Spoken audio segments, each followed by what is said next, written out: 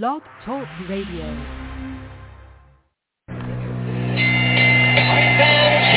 we go with the main event of the evening. Ladies and gentlemen in attendance, moms and dads joining us around the world. It's time for the bout you've all been waiting for. Finally, it is showtime. Here, man, we dedicate our lives to this sport. We do thousands of sit-ups in camp. We run hundreds of miles, for the ones that take it serious. And we just dedicate ourselves fully to our craft, man. We watch tape. We have attitude. We rooting, and we go into that fight to land on the line.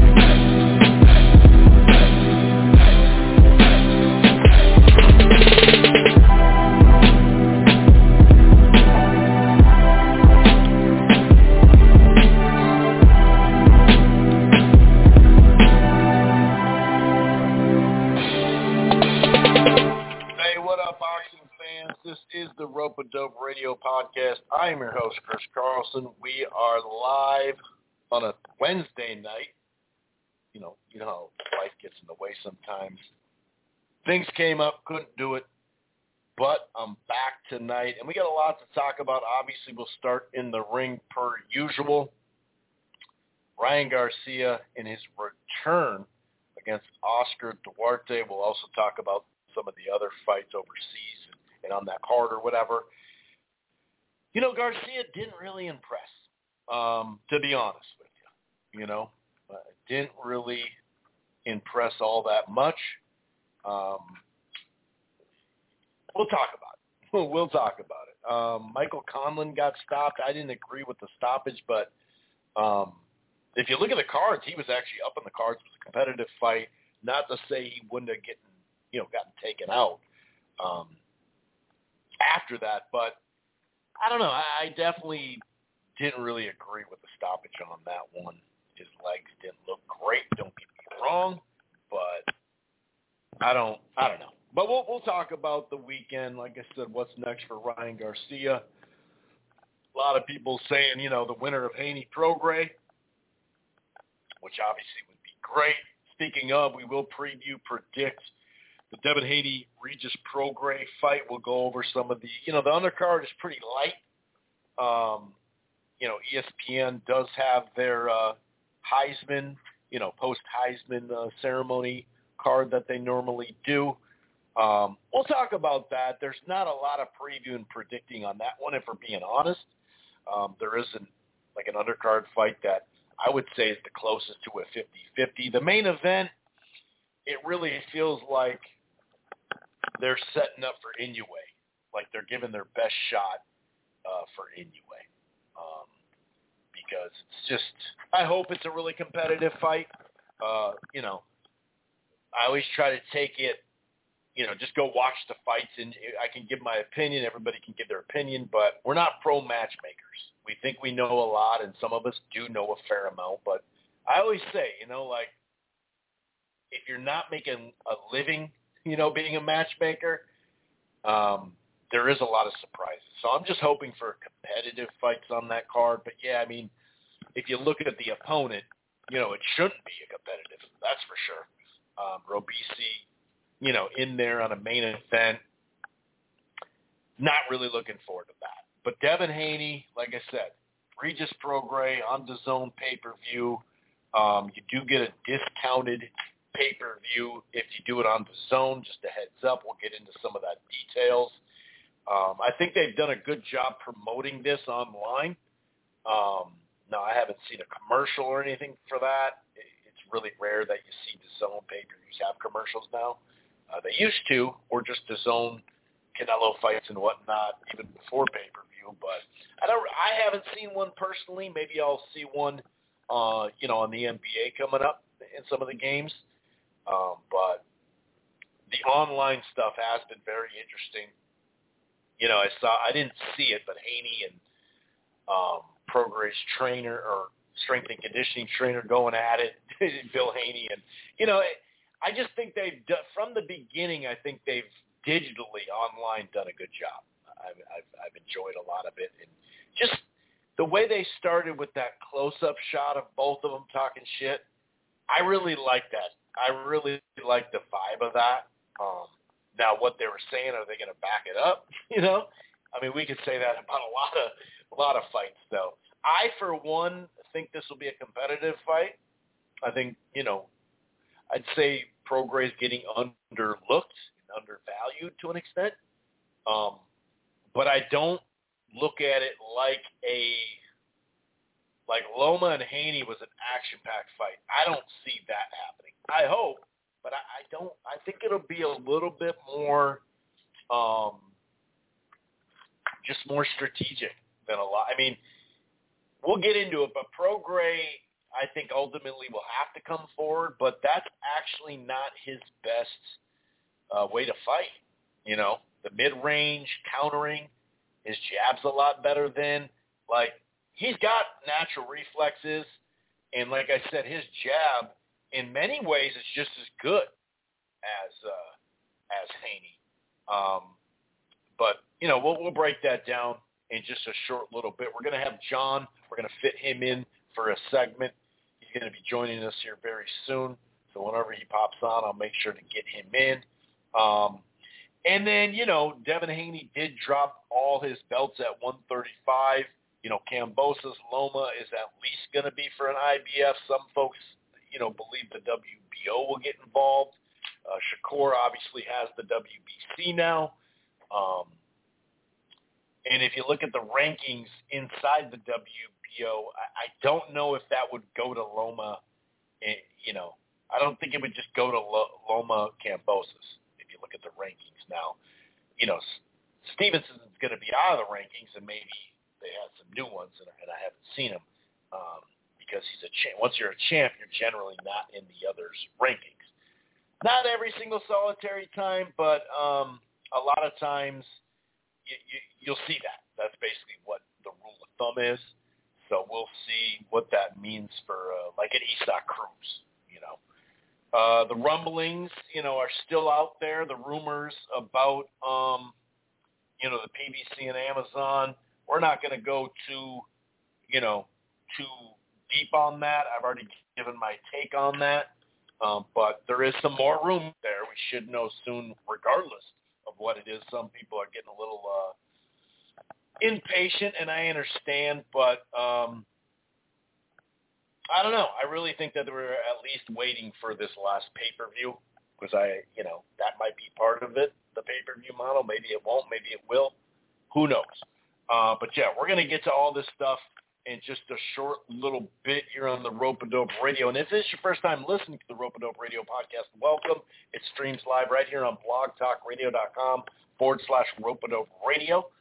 You don't have to go to Blog Talk and Rope-A-Dope if you don't want to. You can download the show there. But if not, you can find Rope-A-Dope Radio on Apple Podcasts, iHeartRadio, Player FM, Google Podcasts, Podbay, Podtail. Make sure you download the podcast app. While you're at it, why don't you head on over to thegruelingtruth.com, Phil Boxing, and Eastside Boxing. One more thing from DirecTV Stream. Sign up today and save $64.99 getting that DirecTV Stream deal. Our best deals of 2023 for a limited time. You can get $69.98 per month for 2 months. It's a savings of $50 when you get the entertainment package in sports pack, okay? But either way, choose the DirecTV Stream package that's right for you, and it all starts at $69.98 as we speak. Okay. So like I said, I'm going to go ahead and bring in John into the fold because, I did do it a day later, and I want to make sure that he's a busy guy. So let's get him in here. Ryan Garcia, Oscar Duarte, in my mind, although Garcia cleanly won the fight, it wasn't all that great. It wasn't all that great. Some people were talking about the stoppage and if they agreed with the stoppage or not. We'll talk about a variety of stuff here. Let's go ahead. Okay, there we go. Let's go ahead and bring in John here. What's going on, John? How are you doing on this evening, my friend? Chris, great to be here. Good to be able to join you here on this Wednesday evening. Get ready to recap a little bit of what happened last week and what we have going on this weekend inside the ring and with a little bit of the outside the ring elements as well. There you have it. And before we even get to talk about what took place in the ring, stoppage is all on Oscar Duarte. If he thought he was okay to continue, he needs to get up at the count of 8. I am getting a little sick of these fighters getting pissed off. And now he has a right to do an appeal if he wants to, but when you're on the ground, whether you're taking a knee, whatever, you're not up on your feet yet, and the ref hits 9, just think about, like, it just getting to 9 to 10, it's going to take like a second to get up. And it's not an exact, stopwatch second here. I mean, you're really, even when you get up at 9, you're risking it. Runner doesn't go to the tie, the tie doesn't go to the runner, in this case the boxer.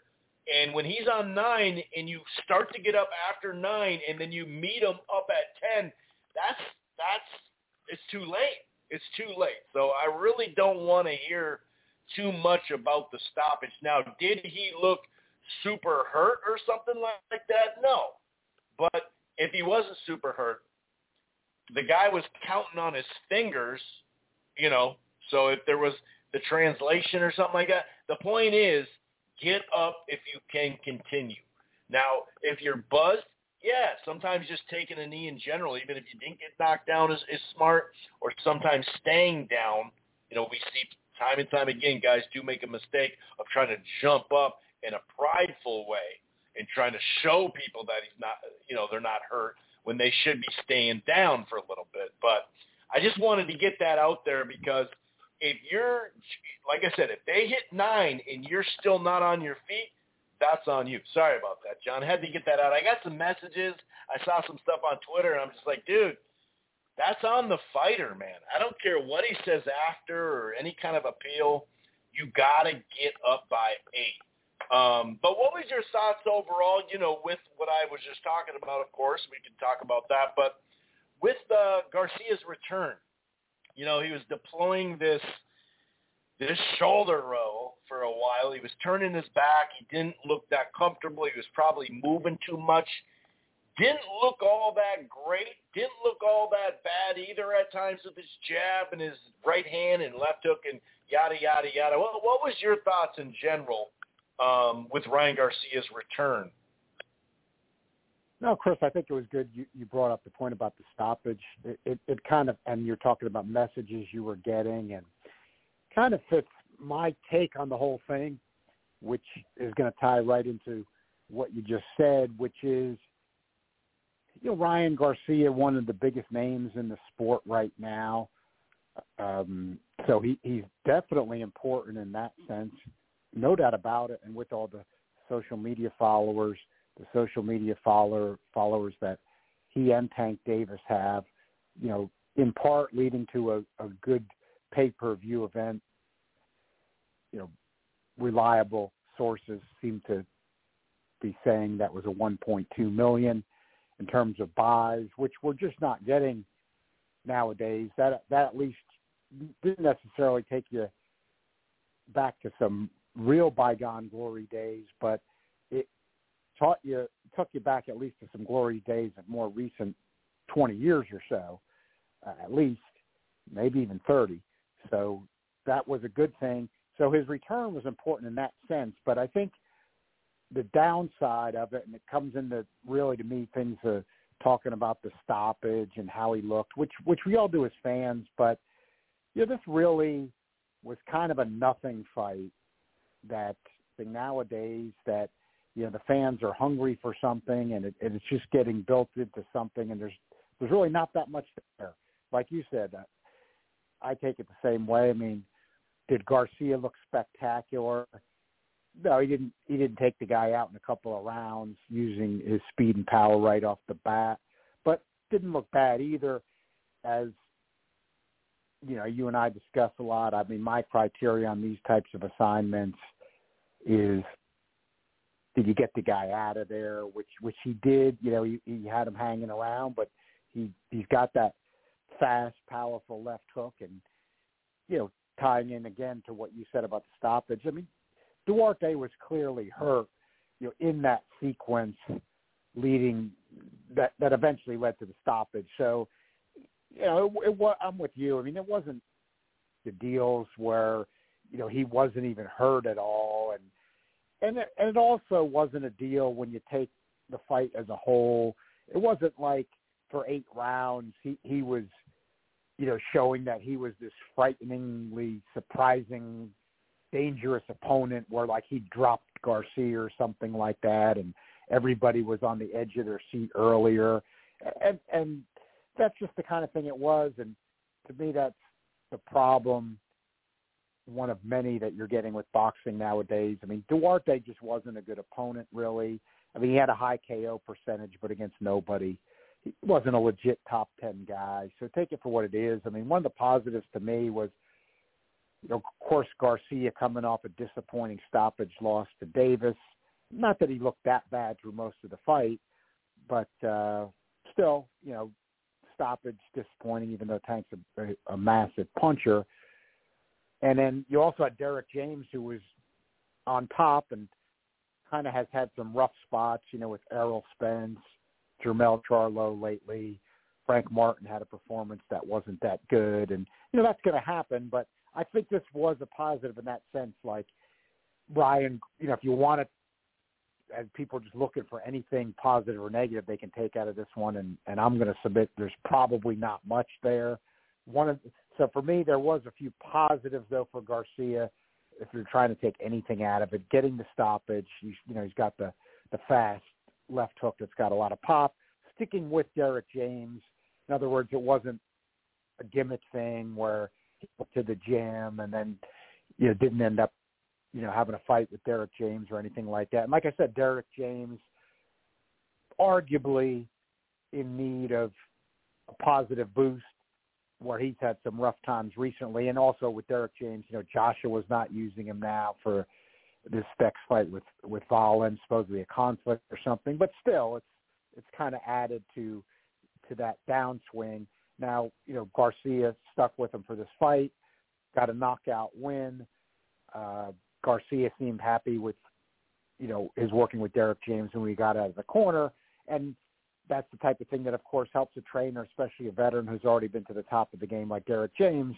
You take a guy like Ryan Garcia, you make noticeable improvements if this goes on and Garcia gets back to the top level. It's going to be a plus for Derek James getting back on his game as well. So I kind of take that out of it. But I think that's where you got to look at when the opponent's just not that good, how much can you take out of it? Because the fighter in Ryan Garcia's position is not as motivated either, knowing what type of opponent it is. And this is a theory going through a lot of fights. I think it's worth addressing with this one because it fits. And it's with all the promotions, all topping with one promotion, be it Golden Boy, PBC, Matchroom, Top Rank. Aram said something about it years ago, and I'm not by any means taking the promoters off the hook or blaming what we call, of course, now all the time the A side, because we don't get to know what the promoters are making. But you whether, even though you don't agree with it, you do see it through all the promotions now. In other words, Ryan Garcia's got to get a certain amount of money. Hey, these guys, they take the risk, they earn it, the big names. I'm not one of these people saying, Ryan Garcia should take less money or whoever for whatever promotion should. Like, in other words, take less money to fight a better opponent. It just, you're human beings, and they got to think of themselves too. They're taking punches to the head. It would make no sense. And what I'm getting to is, I think all the promotions have lapsed into the deal where if they're going to pay the A side a certain amount, they're not going to put out money for an opponent to make it a quote-unquote real fight. And all we got to do for fans is, hope like Duarte's better than anybody thought type of a thing. And does that happen once in a while? Yeah, it does happen. It didn't really happen here. Robeisy Ramirez has got one of those kind of opponents Saturday night on an ESPN card. But that's where it's not fair to fans that we've got to tune into these fights that most of the time are going to be dogs. And even if an A-side's involved and hope we're going to get some surprise where it's a good fight, where, it happens once in a while, but it doesn't happen near enough for all the time that's got to be spent tuning in. So that's not just picking on Golden Boy in that fight. That's all promotions all around. But I think it was just a case where there's not much to take from it, and we've gotten conditioned to, Ryan Garcia's coming back after a loss, so he's got to fight a nobody. Well, not really. I mean, when you think about it, not really. But that's just what we're being conditioned to accept nowadays. Yeah, and it's also, it seems like everyone's got to have a take, and not just your normal opinion, but it's got to be a hot take. It's got to be something that's going to attract engagements and get into debates and arguments, and it's really more arguments than legit debates. But yeah, I was just kind of in between on it. I think he was like the first round, it was like, where are the jabs? Second round, the jab was heavy. He was kind of in between with the jab, and he was trying to land this uppercut from way too far away. I know he was trying to time him with it. He times really well. I thought some of his movement was kind of ineffective, just like the shoulder roll, but I also thought that he was, he's got that little check left hook as he moves and pivots and kind of resets. I did like what I saw there. I just thought overall he moved a little too much and wasn't necessarily sitting down on his punches, and I definitely don't mean getting into all these exchanges and sitting down on your punches and brawling. I thought he could have mixed it up a little bit more. But, when you get, like I said, to the stoppage, there's just, the last couple of rounds, though, and even, one of the last round or one of the last rounds, he was moving way too much at times. It was like, dude, where are you going? But the left counter hook, followed up by the right hand, by multiple right hands, really did have him, Oscar Duarte, in some trouble, and enough trouble to where he didn't get right up. That's for sure. So that, like I said, and we know that's on him. Anybody saying anything else, you must just not like Ryan Garcia or something like that. The undercard, not a whole lot happened there. Shane Mosley Jr. was, saying, I'm ready for a title shot. Floyd Schofield took care of Ricardo Lopez Torres, quickly. But, yeah, not a whole lot happened on that card to have anything more than just a brief segment. Jordan Gill did beat Michael Conlon. Now, it was a competitive fight, that's for sure. In fact, the cards had it 57-56 in favor of Gill before the stoppage. And I will say this, I did kind of think the stoppage was too early. At times, on average, I'm talking about, we kind of do see that from the UK compared to here or Mexico or something like that. But I'm not saying that Gill wouldn't have taken him out. But I do think it was a little bit of an early stoppage. And I say that because early in the fight, I thought his legs looked worse. Now he was still throwing back and showing heart, but his legs looked pretty shaky, pretty by the second round. And I thought he had done some decent stuff where he would flurry and he was landing uppercuts. He was doing some short shots on the inside. I thought he was actually doing some good work, Michael Conlon, but Gill definitely, deserved to win the fight, like I said, and I don't think it's, it was a horrible stoppage. I thought it was a little early, but, how much more are we going to see Michael Conlon as a professional fighter at the world level, John. Yeah, on this one, I gotta be fair, just in the sense, because I hate when people do this. I didn't go before the fight and say I'm picking Jordan Gill here. I didn't make any pick on this one, which sometimes I'll do in that type of situation, because I'm not shocked. That's what I'm trying to say, without being one of those people that we all hate, who pretends they or put no pick out there and then says, "Oh, I knew that was going to happen." So I didn't put a pick out there, but I didn't pick Conlon either. And a lot of times that's where I'm thinking, don't have much faith at this point, even though he was, a significant favorite and it was an upset. I'm not shocked. I mean, Gill, of course, had a bad loss to Martinez, but Conlon, it's really, with Conlon at this point, it's the opposite the way you'd be analyzing somebody who we've talked about as much as Conlon. I mean, you look at the totality of his professional career. There's been more fights that aren't worth mentioning than really good ones that he's had. I mean, let's look at the whole thing. Top Rank lost interest in him. They were really behind him in the U.S. early. Promo in the Irish Heritage, having him in New York, and he didn't look good. And Top Rank doesn't have a ton of patience, as we know. They didn't outright get fully away from him, but there's no doubt, Chris. We mentioned that a couple of years ago. I mean, they lost interest in him.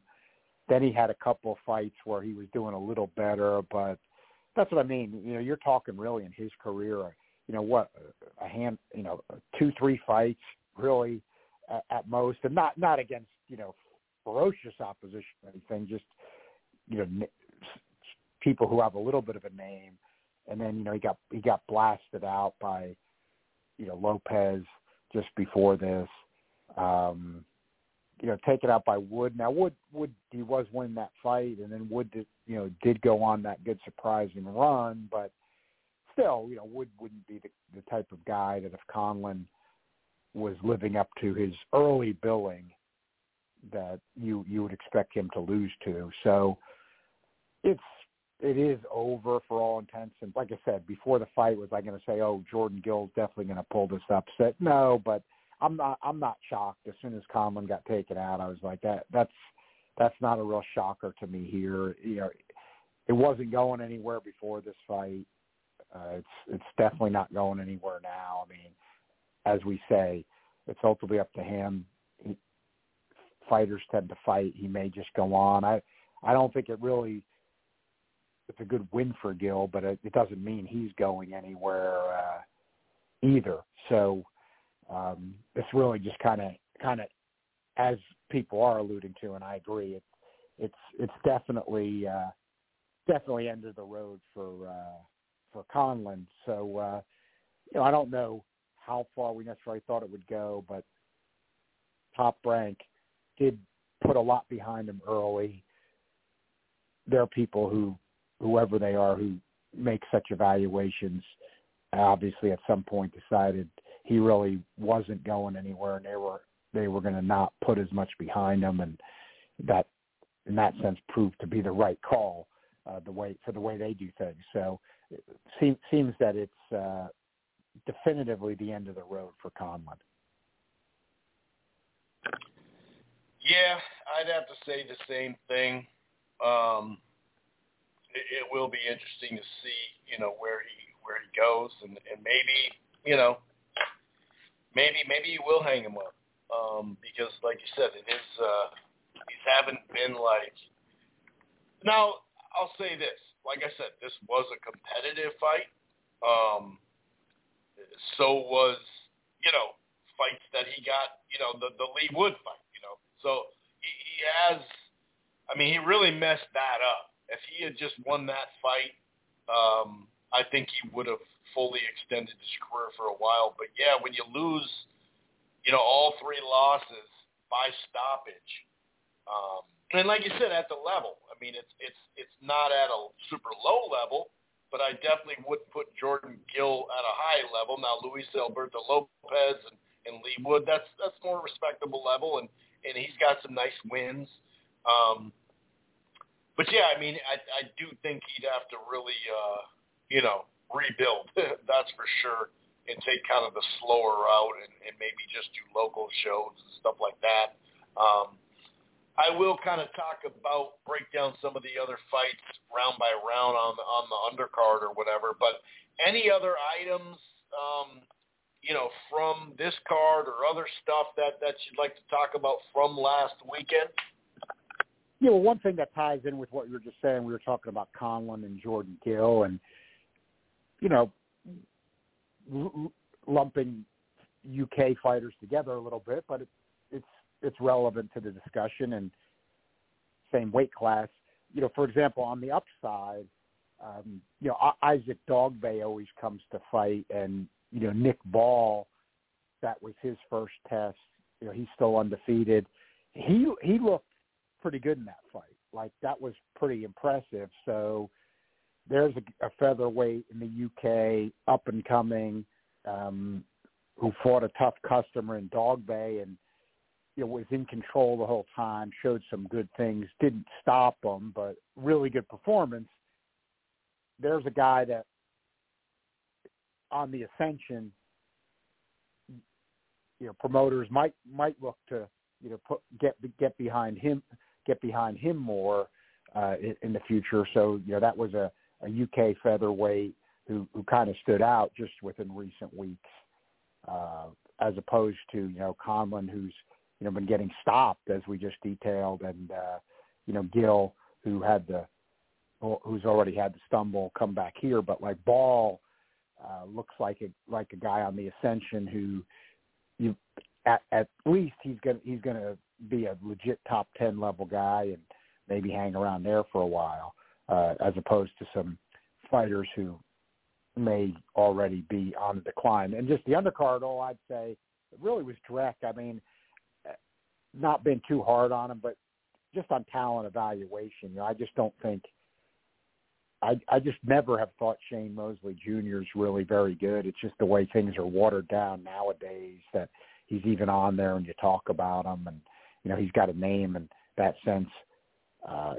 He's had a win here or there, but he's just not really. I do think he's a guy. He's making the most of what he does have, and I just don't think it's that much. I think Schofield's a legit good prospect. I like his talent, but that undercard was just direct. I mean, that's just just garbage. So that's all I kind of wanted to comment there. That I do think Schofield is talented.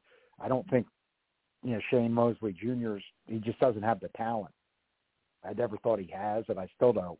And it's just not just really a bad undercard. When you think the Zone's charging a monthly fee of $22 a month if you get the 1 year package, this is just stuff that's not sustainable.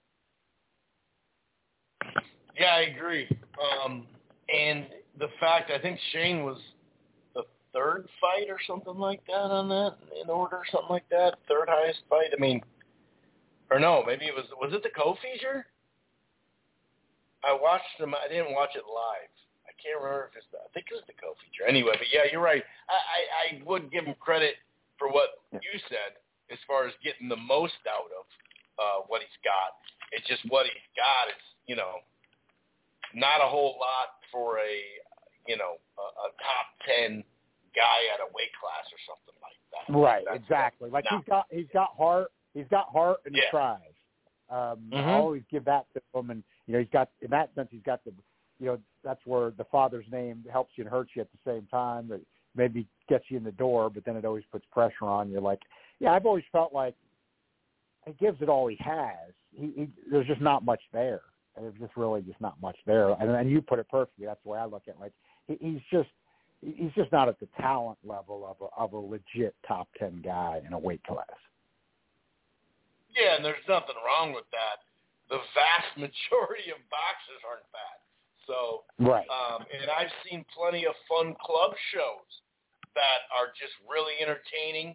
And I think if casual fans would go to them or have gone to them in their life, whatever stage they're at, you can if you go to a quality promoters club show, that they'll put on some good fights. Now, one guy will have 8 losses, the other guy may but if you're just watching the fight, it's fun. It's fun to watch, and like you said, I definitely don't want to disrespect that. Now, he after the fight, he did say that I'm ready for a title shot. I'm going to be the next titleist for Golden Boy, and he was ready to go, and that's cool. I mean, what else is he supposed to say? Of course, that's going to be on his mind. What else is he supposed to say on these shows? Right.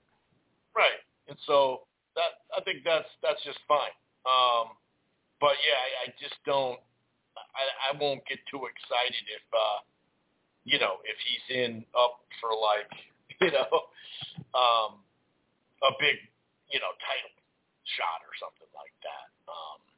But I think he can be matched fairly evenly, which he has been, because he's taken some L's. So, yeah. I think that's where he's at. They just got to keep matching him evenly, and then maybe he will have to go against one of their prospects and pull an upset. I think that'd be maybe the only way he's gonna, get seen as, okay, well, maybe that's a stay busy fight for a fight he maybe, quote unquote, shouldn't get.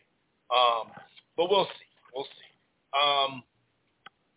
So obviously in the ring we have Devin Haney and Regis Prograis on DAZN pay-per-view. They are offering a little bit of a discount if you are a DAZN subscriber. Obviously, if you subscribe right before the fight, it's not like they give away a free month, so it's not really helping you there. But if you feel like DAZN's going to be something for you, the next year, maybe go for it, and you think that you're going to get, quality, value for it, that's cool.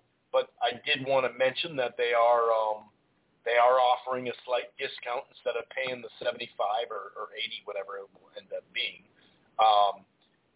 But the card itself for a pay-per-view card, definitely really lackluster.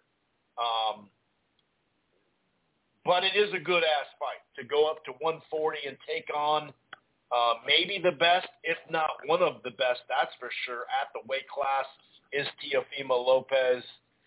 Fighting, is he not? He's talking about he turned down a $1.5 million deal to fight Garcia, but then, Oscar's like, nah, that's not even true, so I don't know. You can't really, Teofimo at this moment, who knows, right, what's up with him. That would be a good fight for the winner, that's for sure, as would Ryan Garcia, the winner of this. That would be great. This fight's taking place on DAZN. Ryan Garcia, for the time being anyway, is on DAZN. And by the way, it was a 143-pound catch weight. It didn't really get talked about. I think it may have been able to get talked about if the media would ask quality questions during the week, rather than ask a couple questions, start talking about other fights, like future opponents. And even sometimes, John, instead of talking about the current fight or maybe, okay, well, is it a straight up, what weight is that or something, they're asking Ryan Garcia and Oscar Duarte, what do you think of this fight coming up? Like a complete different fight that has nothing to do with them, rather than this. And then people will go, well, yeah, they're saying that after the fight. Well, Oscar didn't say anything that it wasn't a catch weight either. And so it's like some people were coming up with conspiracy theories. It's like, well, why don't you just ask him what the weight is at? You knew it wasn't for a title. We know 140, if it's not for a title, it can be flexible. So there's that poundage, 1 pound that you can always mess with at times. That's what prospects do when they come up. So I thought that was a little overblown late if the media that was there would have just done their job. But, that would be a great fight next. But let's talk about this. Devin Haney, Regis Prograis. I do think Regis Prograis is getting undervalued here, John. Of course, you'd have to talk about Devin Haney's jab. It is a very solid jab. At times a lot of times he can win a fight off of it. But in the right setting, and even if you look, I saw a couple people mention this, one of them, Lukey Boxing, someone else did too, about, well, actually, Regis got a pretty underrated jab himself. Now, I'd say overall, whether it's in the middle of the ring, on the move, or coming forward, I'd say Haney's is a better jab. But I think some of the reflexes, some of the counter, just overall skill with power, not just knock you out power, but he can take a good shot and he can deliver a good shot. He can work on the inside really well. He had a really close fight with Taylor. Some people thought he did enough to get it. Some people thought it was a draw. I was okay with Taylor winning the fight, but I did think it was really, really competitive. He's coming off a bad performance as Regis, whereas Haney's coming off a really good performance and a fun fight. That's another one that people were calling a robbery, but it was a competitive fight no matter who you thought. I think that, as we know, I hate to sound like a broken record, but we got to mention it. There's no way you can watch Haney and Loma and say that was a robbery either side. I just don't see it. It was a close fight, but Regis has problems cutting off the ring. As much damage as he can do on the inside and body punching and all that, he's not really all that good at cutting the ring off, and it showed in his last fight. What are your thoughts overall, beyond a jab in like an overhand right or a 1-2 just in general, or a lead right, or, it's not like Haney shows a lot of his game either. His can be basic, very effective, but basic. Whereas I thought going to the body and some of the, the punch combinations, mixing it up and going to the body, I did like what I saw out of Haney against Lomachenko there, and I thought that was very effective.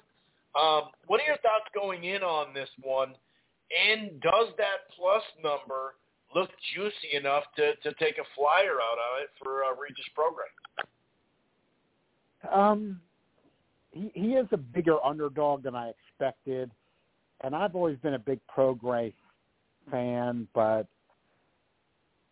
and this is a good fight, but for a lot of the reasons, I think you hit on the right points, Chris, about other possible opponents and what they're asking for and things like that, which I'm going to get into some as well. But first, just the matchup, Haney and Prograis. I've always been a big Prograis fan, but I am in that camp. I do see some people talking that way who know what they're talking about, and that's the way I feel too. I think at 34, he's not that tall for a 140-pounder.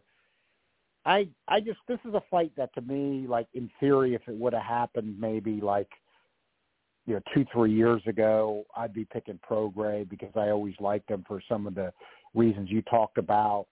What I liked about him was he was a guy that had some skills. He had good amateur pedigree. He's been open about it, that he kind of like choked in the Olympic trials. He talks that way about it himself, and it happened to Larry Holmes too. Against Dwayne Bobbitt, he got stopped. Just saying that Prograis openly said that himself. He felt like it set himself back, with marketing, of course, didn't make the Olympic team, and but he had that talent. Could see that. I like his combo of how he would, even just keep his hands low, but use the head movement and reflexes to not take punches as he was coming in, to use his power, but use his head to kind of slip punches and be real aggressive. He's a legitimate student of the game. He's a boxing historian himself, which I always liked. A lot I liked about the guy, but like him or not, I did see, and it kind of ties in with stuff with the sport too, because he got let go by Yahoo in the last week or so. But I saw Kevin Isle write a little article about it, which, whether you like him or not, he's been around a long time, and I agree what he's saying. Kind of, you felt like, I feel like this way too with Prograis. It's just, for whatever reason, it just feels like over these last few years, like since the Taylor fight, that he kind of missed his window. And you and I have talked about this before, Chris, too, just with the marketing and money we kind of thought that it would be natural that when PBC had all those good welterweights, that he would have gone over there and tried to jump in that mix, make some money, getting some real good, memorable fights. Not only did he not really do that, over any kind of significant period of time, then he signs with Matchroom, and he was straightforward about why his reasoning for doing that. He said was he felt like kind of he would be the guy there. And Hearn, with the limitations he has in the U.S., I mean, I think when he signs these guys in the U.S., I mean, he's focused more on the British game, but he does try to get him a fight if he can. I mean, in other words, he's gotten him this Haney fight, which is a fight that people care about, and for the way the sport is now, Haney's certainly one of the bigger names, and he's the legit lightweight champion of the world, lineal, and for the Alphabet fans, he picked up those belts. So significant, like you said, setting it up. I mean, significant that now at 140, Prograis fighting a guy like that, though the legit lightweight champion. That's certainly a big name that Hearn's getting him, but it just feels like I am in the camp where it just feels like Prograis kind of missed his window. I mean, he had a good win against Zepeda, which was, on a pay-per-view that just nobody was going to buy.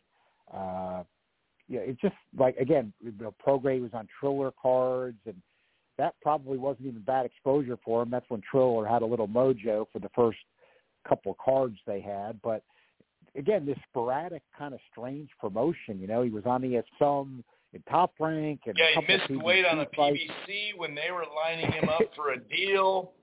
That's a great way to put it. It does seem like he missed his window.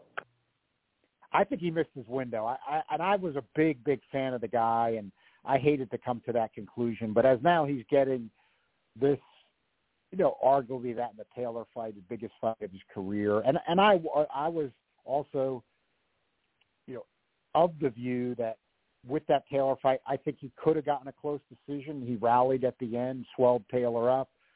Draw would have been fine, and I'm with you. Certainly wasn't a robbery that Taylor got this decision, but Prograis could have got that, but he never built on it. And even though, even at that time, let's look at it because that series is long gone. It was arguable as to whether even that was a good career move to enter that, World Boxing Super Series, even though he did end up facing Taylor. Look, for U.S. sensibilities, and let's face it, the game, you want to make money, marketing, was that really a good move? It was kind of questionable at the time, and he fought well against Taylor, probably not quite as well as he could have, but got a win. But, again, draw, Taylor slight, or give Taylor a slight edge. Still, it shouldn't have set him back that much. It was a good enough of a fight and a tight enough of a fight, but career – you could argue even that wasn't the greatest career move. And then after the Taylor fight was really where it seemed to get off track. Got the good win against Zepeda, best performance in recent years for him. But, Zepeda did take a lot of damage against Baranchek and was down repeatedly. That was one of the best fights I've ever seen. That's one of the best fights anybody will ever see. And it came back. You took out Josue Vargas, but you can rightfully question, how much did Zepeda have left in the tank when he got stopped by Prograis? Probably not that much, but that was still a good win. But the career just kind of went off track. I thought at this stage of Prograis' career, he would be in the welterweight division and have fought some bigger names. That didn't happen. Now he's at 34. He's got to take on Haney. I just have a feeling we're past the window where we've got the best Prograis, and that's where I can see what you're saying, Chris, where Prograis got pop, so it's not like he's a guy that can't get you out of there. He can, and I think he, it lands the right shot. He's got enough power. He can take out Devin Haney, so it's not like there's no risk there for Haney. But I just think Prograis, 34 years old, not that tall for the weight, fighting a slick boxer. I think Haney's just going to outbox him, over the 12. I don't think it's going to be that thrilling, and Haney should get a decision because I just think Prograis past his best at this point. Of course, that would be a young Devin Haney, but I think we're the fight to have happened, like, say, 3 years ago. I would have picked Prograis, but I'm going to go with Haney now. I do feel actually comfortable picking Haney. I just think that he's going to be able to, just jab and outbox him. Now, like you said, Haney did fight in a little different manner against Lomachenko than we might have expected, and I'm with you. No robbery. I think he did enough to win it in a tight fight. Lomachenko, probably a little, he's not probably. He's definitely slicker than Prograis, although Prograis can box and Prograis's got more power. But you'd have to think that Prograis's not going to be quite as difficult of a boxing package for a boxer like Haney as Lomachenko was.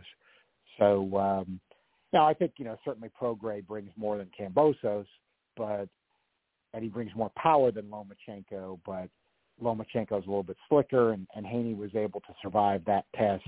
Again, me, when it's just one basically alphabet weight class, I don't put stock in that, just the 5-pound jump. That to me, that's not an effect. I always go with the original 8 rule on that, which I think does work well.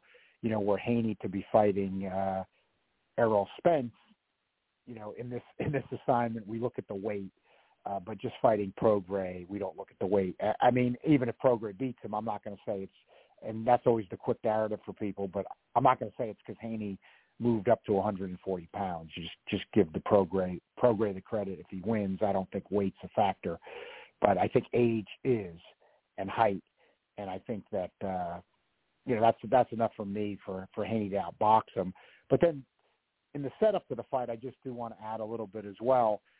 I think this is one good to use the original 8 weight class test that I always like to do to get perspective historically on the value of a fight. Haney, the legit lightweight champion, there's no doubt about that to me. Again, forget about alphabets. He may never fight at that weight again, but he's the man. He's the lineal champ. It's a historical division. So were this to be in other eras going way back historically, it'd be like he's moving up to welterweight and fighting. I think if there were only 8 weight classes, would Prograis crack the welter, 147 top 10? I think he would. He wouldn't be at the top, but I think he'd be in the top 10. So that's meaningful. But then it gets to what you said, and I agree with you, what you were getting at 100%. And this is, from the fans' perspective, what we've got to keep looking at and advocating. But even in a bygone era, is the lightweight champ moving up to take on a top 10 welterweight, a pay-per-view, or back in the day, a closed-circuit fight? Hell no. The answer actually is no. If he goes up and he's fighting Terrence Crawford, see, this is what we're not getting as fans. Like, if Devin Haney was taking on Terrence Crawford Saturday night, that the lightweight champ fighting the welterweight champ, that's a pay-per-view fight. I mean, you might say, well, he doesn't have that much of a chance, or Crawford's definitely going to take it, but it's still that's a pay-per-view or a closed-circuit fight. But fighting the equivalent of a top 10 welterweight, again, because you got to keep some perspective. Even if you're looking at 17 weight classes, Prograis's not the legitimate 140-pound champ. I mean, like Taylor or not like him, he had that. He lost to Teofimo. So you're bringing out the right people, because then it goes back to another problem with this fight is, and this is, I do think this is where Haney can be criticized a bit, because even though it's a tough opponent, look, whatever you think about either of them, or love both of them, not like both of them, like one, not like the other, Tank and Ryan Garcia got it on. That argument about 4 new kings, a lot of people knocked and poo-pooed it. I consider myself a historian of the sport. I didn't, not that those people had proven as much, but with the talent level, I thought when people were getting excited about that at lightweight, it was legit. In other words, Ryan Garcia, Devin Haney, Gervonta Davis, Teofimo Lopez.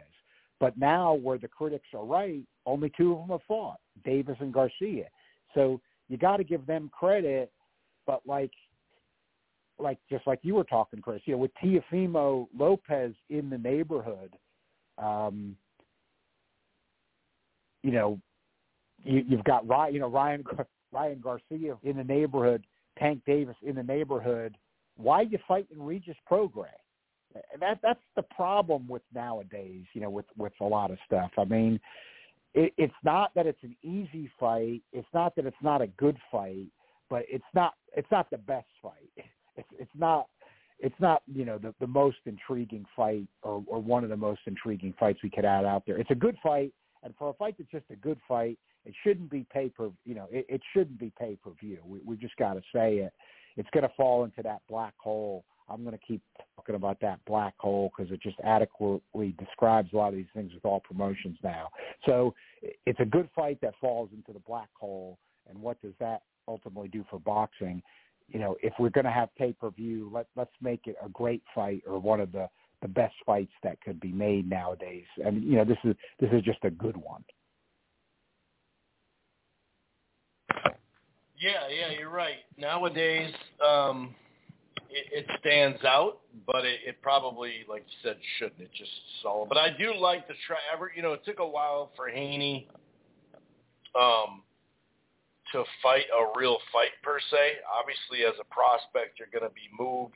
He was moved in a different way because, he had to go to Mexico. He's under, the age of 18, and he was on Showbox a little bit. He got over to the Zone and a couple of those fights, not really doing much. But, really ever since he started with the Linares, in the run to Diaz and Kambosos twice, and now Loma, and then Prograis, that's a good string of fights, compared to what many other 5 fights in a row. So I definitely like that he's because, you can move to 140 and get a much easier fight, Well, now you could say like – go ahead. I just want to jump in, Chris, because sorry to interrupt, but I want to actually just interrupt because you're making a really good point. Now let's look at the other side of what I just said. You make a good point that I agree. Like I could even then, like let's say if I wanted the argument you're making for Devin Haney, though, is a good one. To me, that would be like the Canelo argument.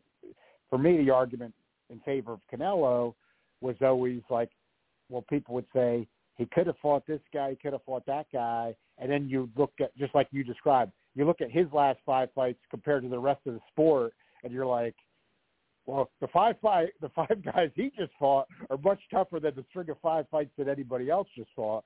And that's what a Devin Haney fan, or just not even fan, or somebody making the argument for him could say, just what you're saying. Say like, well, Kambosos twice, Lomachenko, Prograis. Okay, you're poking some holes in it, but compare that to everybody else's last 4. Everybody else except for Canelo's last 4 fights. Yeah, and I do like his first fight going up at a class, even though he's clearly made it known that it's tough to make 135 or whatever.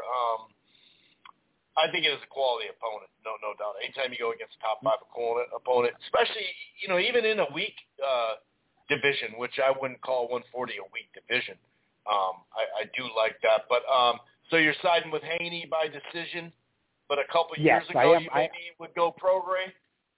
Yeah, a couple of years ago I'd go Prograis. And you're right, Prograis is definitely a quality opponent. There's no doubt about that, because he, in any era at this stage, if you divide it up that way, he'd be a top 10 guy. So he's a quality, and he's got pop. So whenever somebody takes on a quality opponent who has pop, there is an additional risk factor because you can get caught with that one shot. So there's definitely some risk here that Haney's taking. But I just think where Prograis is at, age 34 in the 140-pound division, he's kind of a guy that was relying on some reflexes and kind of power. Like I always get to that Emmanuel Stewart thing, that those guys don't last as long. I mean, you got to get Prograis. 34 is even an advanced stage already. He's been effective, knocked out Zepeda recently. And that Zarria performance, the guy didn't want to fight. I mean, yeah, Prograis looked terrible, but I wasn't quite as critical as some others because that was almost like a throwaway. To me, the guy just didn't want to fight. So I didn't put too much stock in that. But I just think he's, with the style he needs to be his most effective, and when he was at his best, putting in intelligent pressure on opponents and then getting them out of there. I don't think he's that guy anymore, and I think he would need to be that guy to beat Haney. Yeah, that's a good way to put it. Now, we have seen a decrease in quality on these post-Heisman Trophy award shows. The top-ranked ESPN show that they do every year. But I'd probably have to say, off the top of my head, I'm pretty sure this main event is by far the most, the worst out of them. Robeisy Ramirez, really interesting fighter, having lost his first fight. He's been a little up and down on his performance as far as, finishing a guy that he could maybe finish, but then he'll finish someone that you're like, oh, wow, that was pretty good. The opponent, Espinosa, there's just nothing there, nothing there for it. And so I'm not really a big fan of this main event. A lot of people are speculating that they're going to try because, Inoue at some point soon is going to be up at featherweight. And this kind of assures him that he'll get the fight. It kind of put him on what should be still a decent to very good rating just because it'll follow. But, the other fights on the card, you do have some prospect stuff, no doubt. You'd probably have to say Jahi Tucker going against that Francisco Vern, that I think it's Daniel Veron. That's actually a really close competitive fight. Now, whether that's going to be part of the broadcast or not, a lot of times it is a longer broadcast, so it probably will be. But yeah, kind of, Xander Zayas returns, against a guy that, someone has it a plus 700, but other than that, it's plus 900, plus 1100. Jorge Portilla, Bruce Carrington, is on the other card. Andy Cruz did have a replacement. So that could have been interesting, because it was Hector Tanahara originally. So I got to admit that this card, maybe it's best because they're going head-to-head. Maybe it's best, it's still going to take away from, Haney Prograis. But I guess if you're going to go head-to-head with something, it might as well be this card because, to be fair, this is pretty disappointing considering this is one of their best spots of the year. Yeah, and some people say, why does boxing do this to themselves? But, hey, competition's fair. In other words, when Top Rank and, PB, they've all done it to each other. Top Rank, they'll never admit it, but they are doing it on purpose. In other words, they know the Prograis Haney's the same night, and they're saying to hardcore fans, well, we'll give you a show for free. No need to drop the coin on that Haney Prograis card, even if that's a better fight. And that's what a lot of people will do. You can't totally blame them. But Ramirez is a guy I like, and at the risk of overly generalizing, you do like. You've kind of seen some of the Cuban fighters who come from the Cuban school more recently. It almost seemed like they took the criticism of not being entertaining personally, guys like Morrell and others, and started taking people out. Ramirez, after that first pro loss, like you said, he's been up and down with it, but he has had moments where he's at least pressed to get the stoppage. He's tried to punch with more authority. There's been some good there with him with that, but recently, he probably is a guy that a lot of people aren't anxious to fight. And again, that problem with they would be more anxious, but Top Rank's not willing to pay Ramirez and a good opponent. That's the problem with all these promotions. So we have a good spot on ESPN after the Heisman broadcast with a terrible matchup. I think I saw Ramirez was like a minus 1,100 favorite or something like that. So you don't want that for your main event. And that theme goes throughout the card. You look, you've got Richard Torres on there fighting, Curtis Harper, and then Carrington's a prospect I like. He's on there, but they're not fighting it. They're not fighting anybody. And what's really become strange about this ESPN Top Rank deal is, said it a lot of times, but got to say it again. They got it started in response to what PBC was doing with their time buys and getting on network, making a bid to try to build up some new pay-per-view stars and to compete. Top Rank felt like they had to do something like that. And Frank's not – they haven't put two of their own guys together in a pay-per-view that's done any kind of selling. And when they've tried to run one, it's been where they've had to have, a PBC fighter involved with it, or except for, Haney and Lomachenko, but they only had Haney for a little bit of time, and it didn't sell. So it sold like, 140. So, when they've done it, it hasn't sold. Like what I'm saying is it hasn't built. We're being led to believe, and you even think logically when you see these fights being thrown at us on ESPN repeatedly and these ESPN Plus undercards, they're building to something, and then this is going to be the pay-per-view attraction that they're going to have, and they're going to, put a pay-per-view on that's going to be big. Well, it just keeps not happening. And you look, Stevenson was progressing in numbers, and then they show him in the black hole of 12:30 in the East, and nobody sees it, and he stinks out the joint. So now you're doing that type of thing with Ramirez, and then you've got all these prospects that do look like good prospects. I'm not criticizing a lot of them as prospects. Like, I like Carrington, and Torres is at least a heavyweight. And he was an Olympic silver medalist, but they're fighting nobody. These time slots they're in go on late.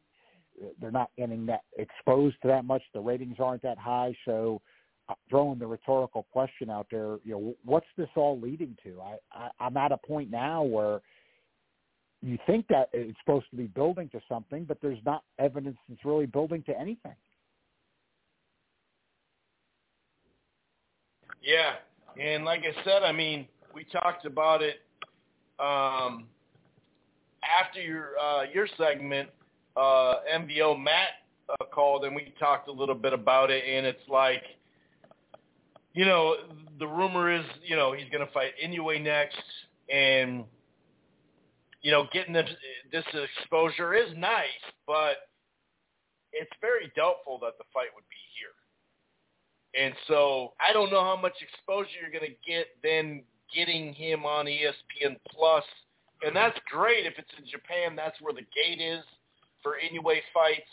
And it's great for us. It's not on pay-per-view or anything. It's on ESPN Plus. So, sure, you could say it's a paywall, but it's like that works for us over here. Now, the morning and all that, that's a little funky. But, you can go on ESPN Plus and just go on there and not know the results. So you can get on there and just, hit play and watch the fight. But I highly doubt this would be the fight he's going to come over for. I just don't see it. Maybe that's the case. Maybe that's what they're gearing for. Then this would make a lot of sense.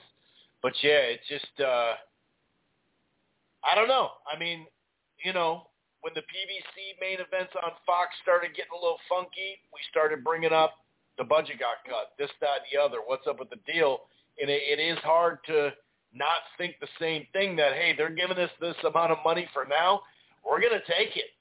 And we're going to, it's not that Ramirez is getting screwed on money or anything like that. He's got what he's going to make.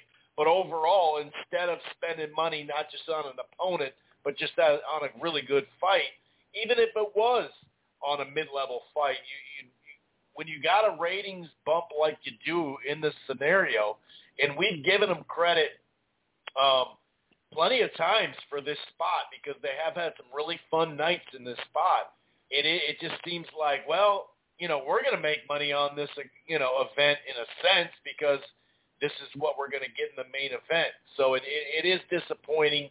And it does make you kind of wonder, if the writing is on the wall. But yeah, I don't know. It's a bummer because I always look forward to, this fight card usually. And also, like I said, it could be just a real prospect fight for somebody.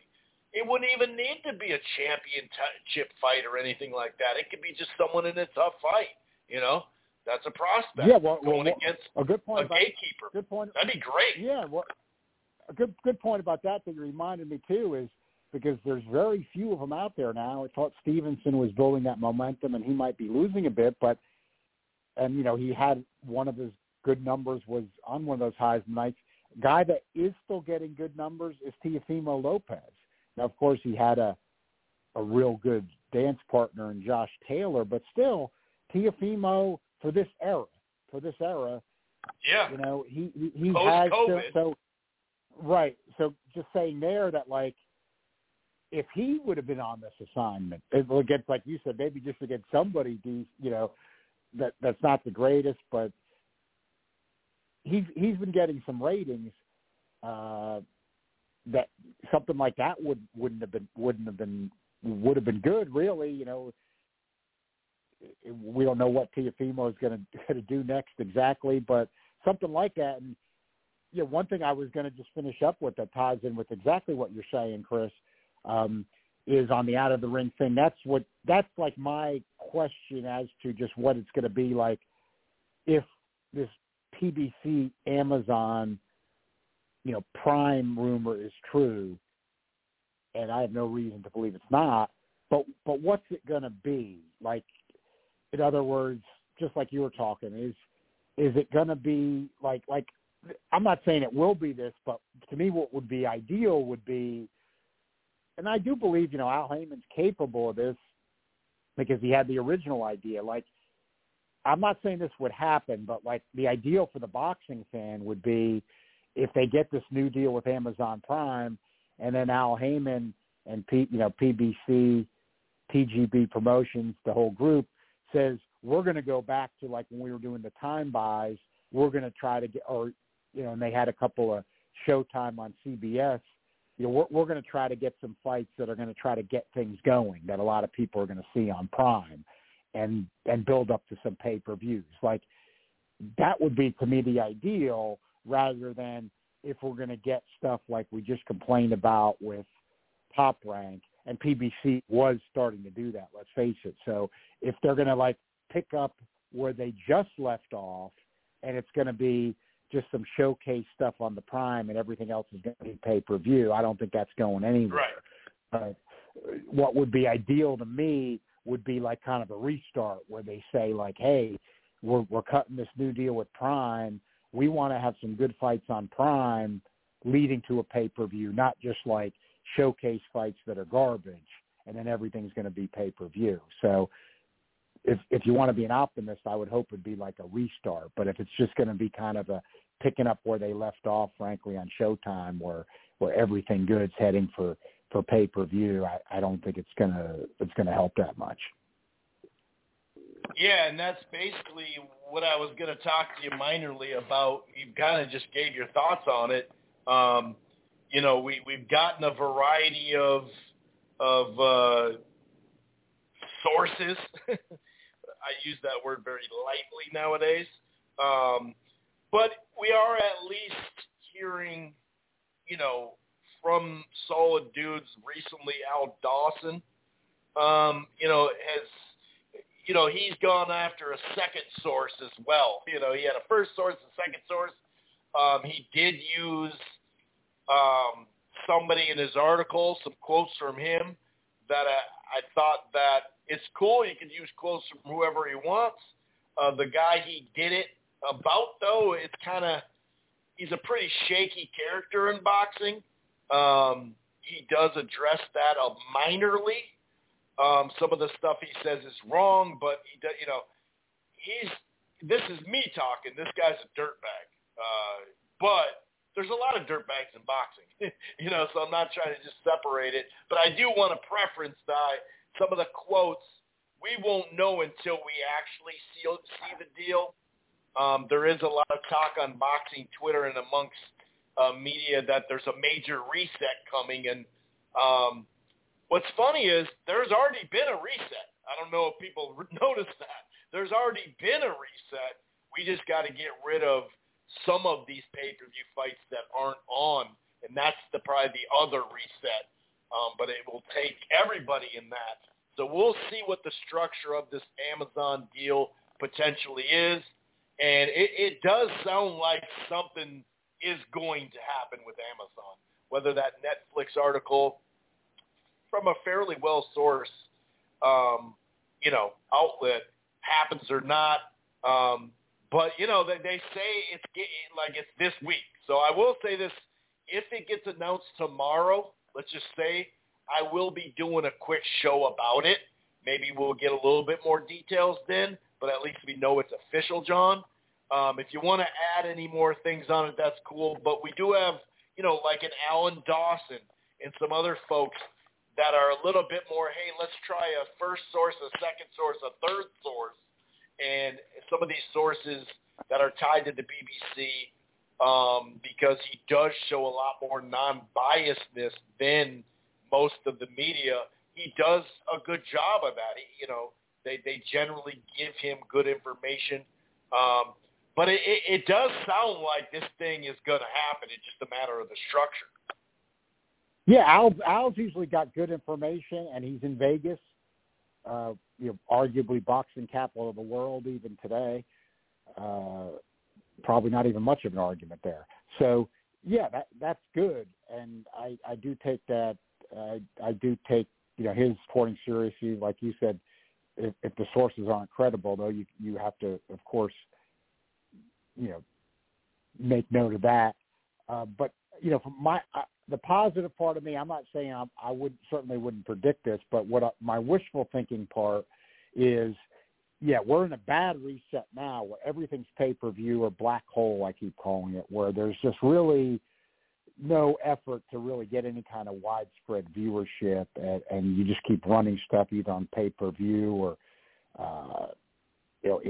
on platform situations where you're not going to get any viewership. The best I think we could hope for is if, like, PBC's getting an Amazon deal and they're conscious of wanting to reset the best they can to say back to 2015.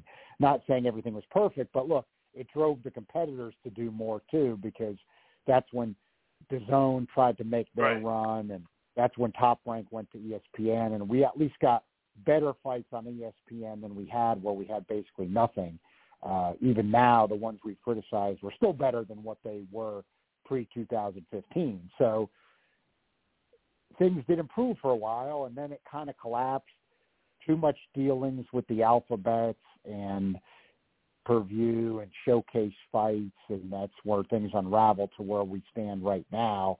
And the best we could hope for with this PBC Amazon deal would be kind of like a going back to 2015 when PBC first got started, and they were trying some different things and taking some real gambles to try to revive things with the sport. Of course, to benefit themselves, but it was going to benefit the sport as well, and I think it did for a period of time there.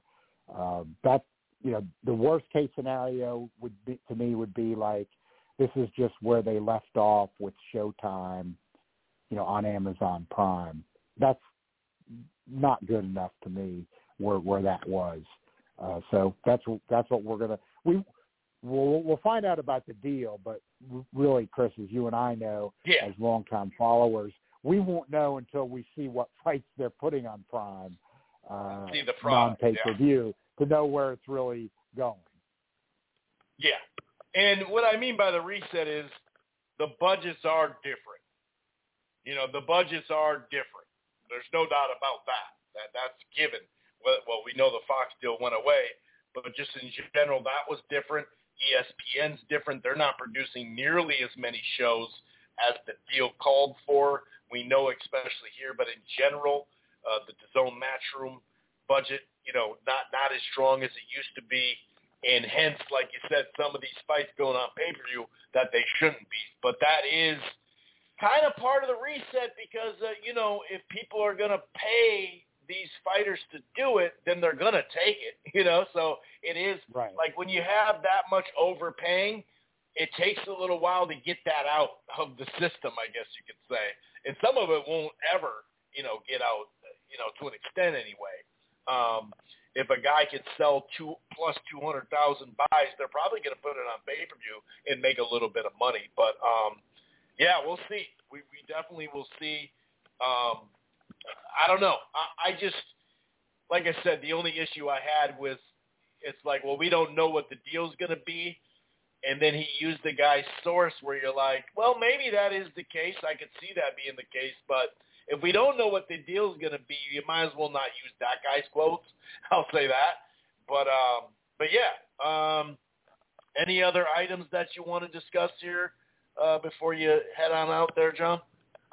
No, that's about it because that's important. So I'm going to be keeping my eye out for that because I always follow that out of the ring stuff. I think with how the sport is broadcasted and what the exposure is, I think it's just kind of inextricably tied to everything. If you're going to be following it, it's tied to who's going to fight who at the least. So whenever people say it doesn't matter, I always laugh because of course it matters in the sport.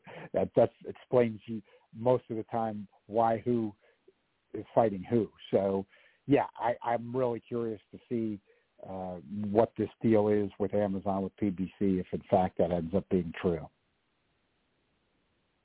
Yeah, we will see. We will see what exactly it looks like. It would be great, though, if you look at some of the investments that they're making, clearly, overpaying for some stuff, even the NFL, based off what Fox was doing for the Thursday night, as far as what they were paying compared to what they're doing. I mean, if you look at the rumors about, well, it's pretty. Amazon's gonna do a deal with the NBA. It's gonna be long term.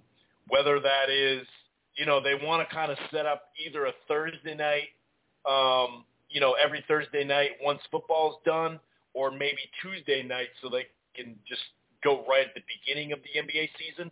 But when you look at the numbers there, you're like, wow. And I bring that up because, yes, we know boxing's not soccer in the NFL and the NBA.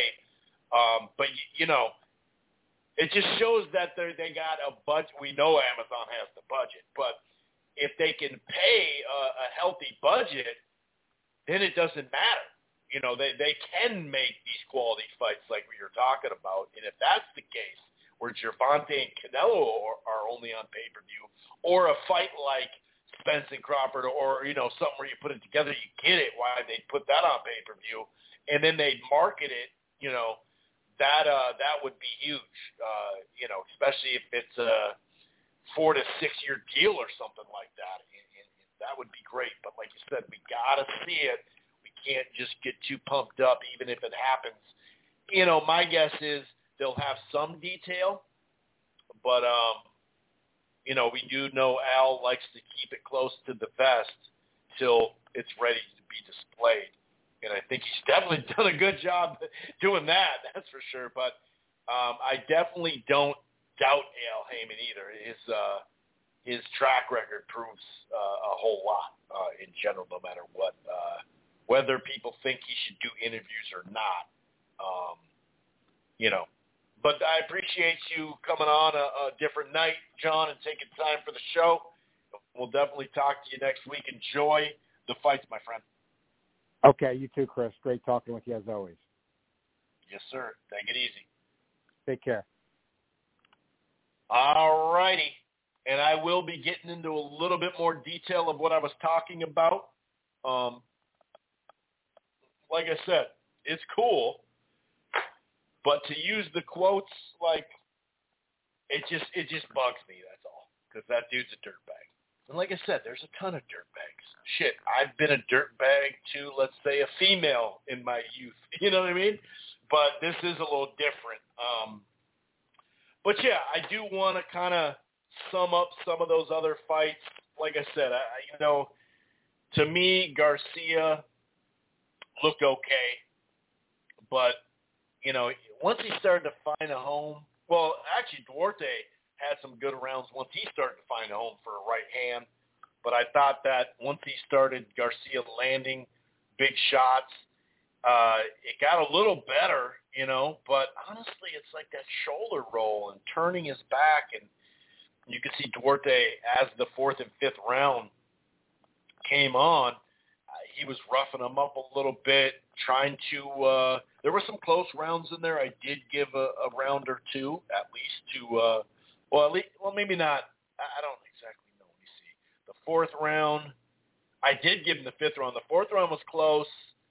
But yeah, overall, like the 6th round was close, but I thought the jab and a couple of nice combos were the difference there. But they have that check hookish type, left hook and move type thing. But yeah, he was just, even in that last round where he won the fight, he was just moving way too much, wasting a bunch of energy and wasn't being, I don't know. He's never known to be, like, he'll put his punches together, but he's not known to be some high-rate volume guy. But I don't know. He's trying to land this uppercut, especially with the right hand way too far away. I don't know. It was okay. It was okay. But in that Michael Conlon, Jordan Gill, just talking that a little bit further, because I did get some questions about that with a little bit more detail. I thought Gill won the first. Well, obviously he won the first or the second round, but the first round, I thought the hooks to the body were nice by Conlon, but just a few better shots by Jordan Gill. Perfectly timed left hand, scored a knockdown. There was like a follow-up right hand. I don't even know if it landed or not. The last part Gill did land. Maybe the last minute or so landed big right hands. And, Conlon looked shaky, dude. He was still throwing back, but he looked really shaky. Gill started turning up, the body work. I did think Conlon, though, pot-shotting, kind of stick and move, throwing in combination, going to the body. Like I said, I think he did some good work there. I gave him the 3rd, the 4th. Could have gave him that. I gave him the 6th. I thought the flurry of uppercuts was probably the best moment in the 6th round. Jordan Gill, was pressuring, but he wasn't landing a whole lot. But yeah, the left hand with 60 seconds in the round, big left hand. Conlon lands some uppercuts, but he got knocked down. TKO, like I said, was the stoppage a little early? Some people were complaining that. I get it. I think it was a little early myself. But that's not to say that I, don't think that he would have gotten taken care of past that, The Tyrone McKinney and Lewis Crocker fight, I liked what I saw out of Crocker. I thought it was a good fight from him. Pretty one-sided, that's for sure. Crocker, the left hand to the body, the left hook to the body, and then following up with right hands to the head, I thought was pretty damn good. When he got McKinnon on the ropes, he was comboing really well. And he was definitely bringing pressure at times. At times he was on his back foot boxing really well. So, but most of the time he was bringing that pressure, landing uppercuts, overhand rights, like I mentioned. I just thought that McKinnon, even by the 3rd, 4th round, he was just taking too much damage. And McKinnon, though, come like 4th, 5th round, I think it was the beginning of the 5th round, first minute or so, definitely had a nice body attack. And then like mid-round, 6 through 8 or whatever, kind of slower fight. Picked back up in the last round, the jab, the body work, the hooks. He closed stronger in the 10th. 2 judges had it 190, 98, 92. McKinnon showed some heart because he was taking damage. I mean, even early in the fight, he was taking a lot of damage. But overall, he was throwing some punches, but to be fair, they were mostly arm punches. Maxwell, I watched that as well. Combe definitely won that easy. Scored like, 3 or 4 knockdowns? I know it was the 3rd, the 5th. Was it the 8th? Let me check my notes. It was either the 8th or 9th. It was the 9th. Okay. So the 3rd, 5th, and 9th knocked them down pretty easy to score there. I thought the Williamson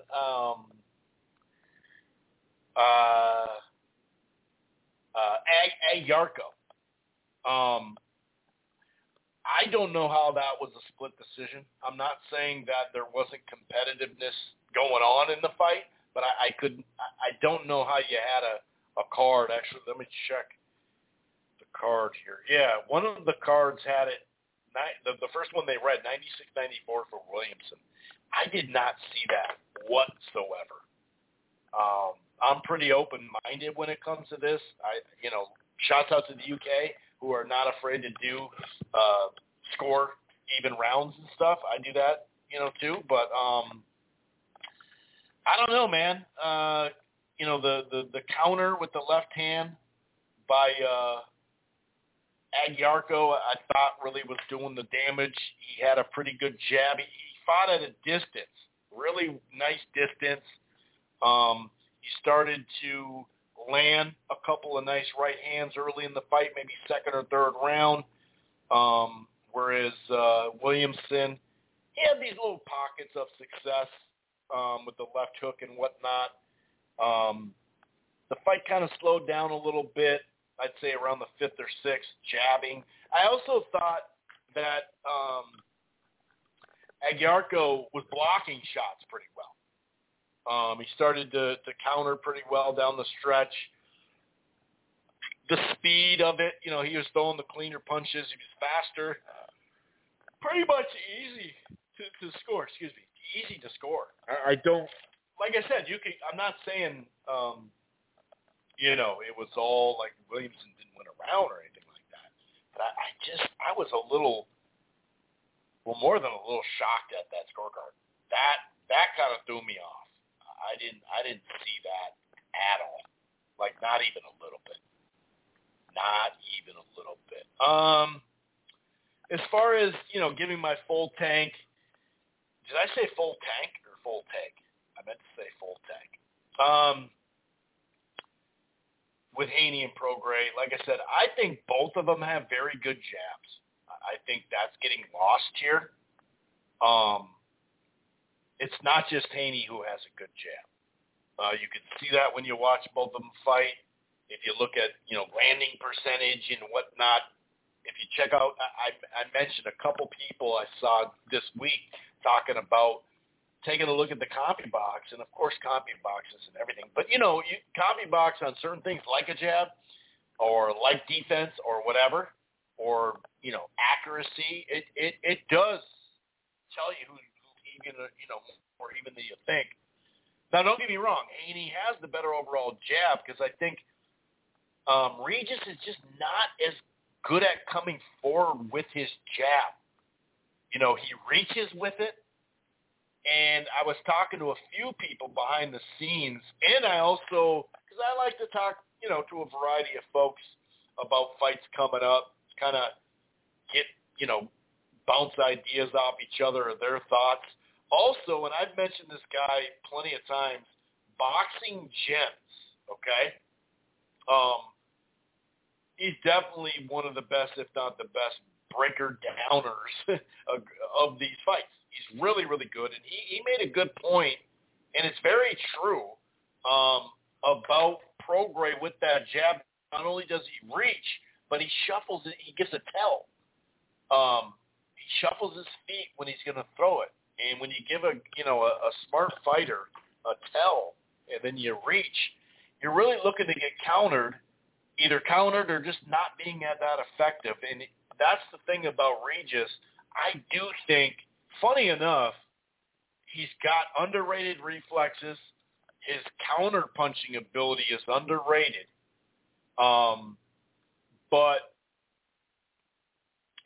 His defense, like I said, is more reflex.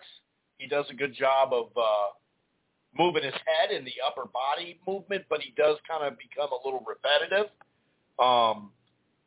And when on inside, like when he's not on offense on the inside, he does have that high guard that I do believe Haney's got the skill to find the holes and just work the body.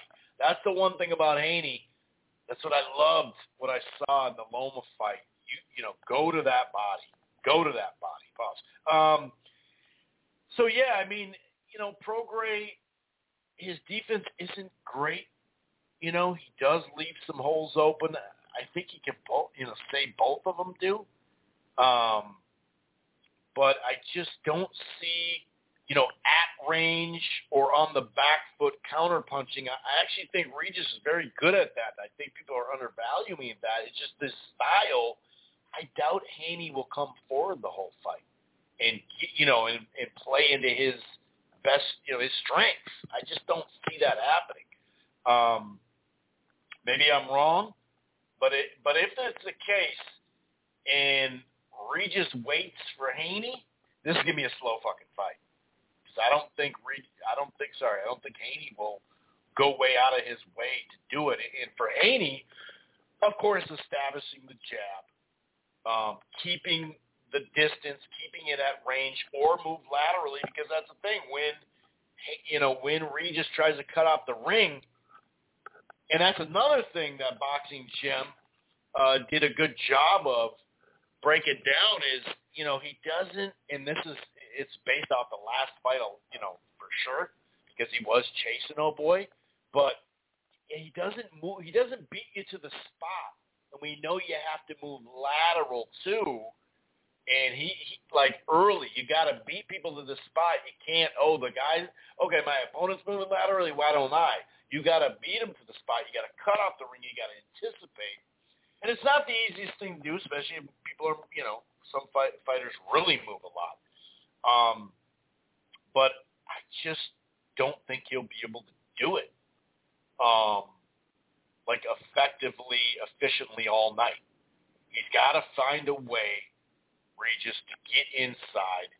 And we know punch hold, that type of jab hold, jab right hand hold, go to the body. If it gets close on the inside hold, that's what he's going to be looking to do, clinch.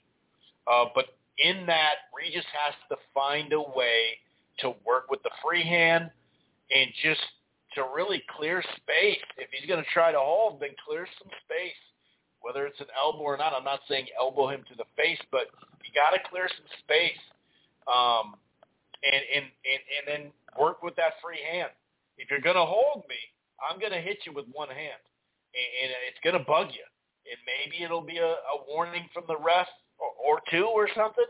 I'm not saying go ahead and get a point deducted, but you're going to have to get some work on the inside. And there are times when Haney tries to reach out and grab you too much, and I think that's where reflex timing and all that, that's where he's going to have to work, Regis.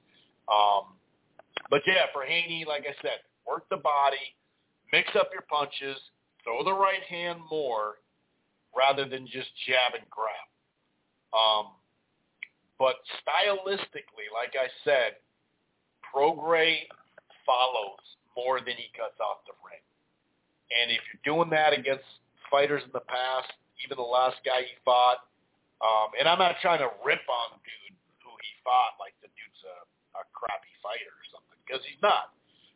But I do have Devin Haney by decision. Now, I would probably, like, for instance, on my bookie, right, that's a site I like to use as far as, I don't always use it, but I do like to kind of, you know, quote it a little bit here and there, because most people, I think every state now can use it. I guess that's another reason why I've used it in, you know, like I said, people can use it. Like the disc, because I'm pretty confident that he'll win, which is no, you know, big surprise. He'll win by decision. I don't think anyone's going to stop. Like if someone wins by knockout, it'll be Prograis, in my opinion. He'll just hurt him or whatever. But straight up, you know, plus 275, plus 300 and above, is it worth taking a flyer out? Maybe. You know, I don't think that's the craziest thing. But just straight up minus, like for instance, the money line, minus 425 just for Haney to win. You know, I probably would go with the minus 240 by decision just to at least get some sort of value, because even like, will the fight go the distance, yes or no, the yes is minus 500. So I think that if you're going to bet on Haney, it is best to, it's probably best to make a personal bet. I know those are quote unquote illegal, but I'm just saying. But yeah, the other card, I do think Liam Paro? I think he'll beat Montana Love, but that is a close fight. I will say that. Actually, let me look at the odds on that. I'm on Pro Boxing Odds now. That should be pretty much close to a pick'em. Montana Love, no surprises, a little bit of an underdog. I think the highest number is, let's see, FanDuel. Yeah, FanDuel plus 172, but it's right around 140, 150-ish. So 145, too, I'm seeing Montana Love. So that is a close fight, on paper, considering I also mentioned that Jahi Tucker, who that's a pick 'em fight with that Francisco dude. I mean, I'm looking at it. I didn't realize it was this close. Plus 112, plus 110, minus 105 Tucker. That's a 50-50 fight. So I think that's really interesting. There's another fight that's listed, George Acosta and Richard Medina. And he's only, Medina is only like a plus 125, plus 130. Ebony Bridges is taking on Yoshida. I think Bridges will win that fight. But that is a fight that, I've seen some folks talking about or whatever. But yeah, overall, the main event, to be fair, is just, it's just not all that interesting. I'll be honest with you. Now, somebody said that there's a Pro Box fight going on right now. I didn't realize that one was on. I thought it was coming up. I believe that would be next Wednesday. I thought that was the card. So maybe I'm wrong with that, but someone messaged me that, and I also did just see someone online saying they're watching something. So was it listed wrong, or is this just a different fight? By the way, Isaac Avalar and Mark Magsayo are fighting. Magsayo is a clean favorite there. We do have Chris Billiam Smith against Masternock, or whatever that dude's name is. Whatever. I think he should, I think Billiam Smith should win that fight pretty basically. I don't think there's too much there. And then, yeah, I mean, I see Ramirez winning. Will he win by knockout? I don't know.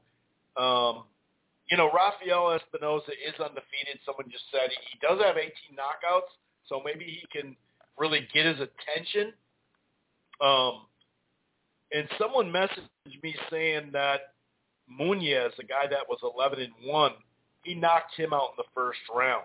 And like I said, when you have that many knockouts, you at least have to respect it. But I think you looked at the record, but if you're on BoxRec, go further into that. Because, yeah, I mean, he also lost 2 decisions back-to-back. One guy was 2-2-1. The other guy was 17-6. You know what I mean? There's just not much. Like I said, I hope this is a good fight. But on paper, Robeisy Ramirez should handle his business. And Bruce Carrington is on the undercard. We do have Richard Torres Jr. against Curtis Harper. Hopefully he stays in the ring, Curtis Harper. And then, Coffee and that Damian, it's Damian, it starts with a K. He's an unbeaten prospect. Those are I would say that fight in the Tucker fight, I think those are the best fights on the card. I don't really think Xander Zayas should win fairly easily, and I think Ramirez will too. I don't see that being, a big test.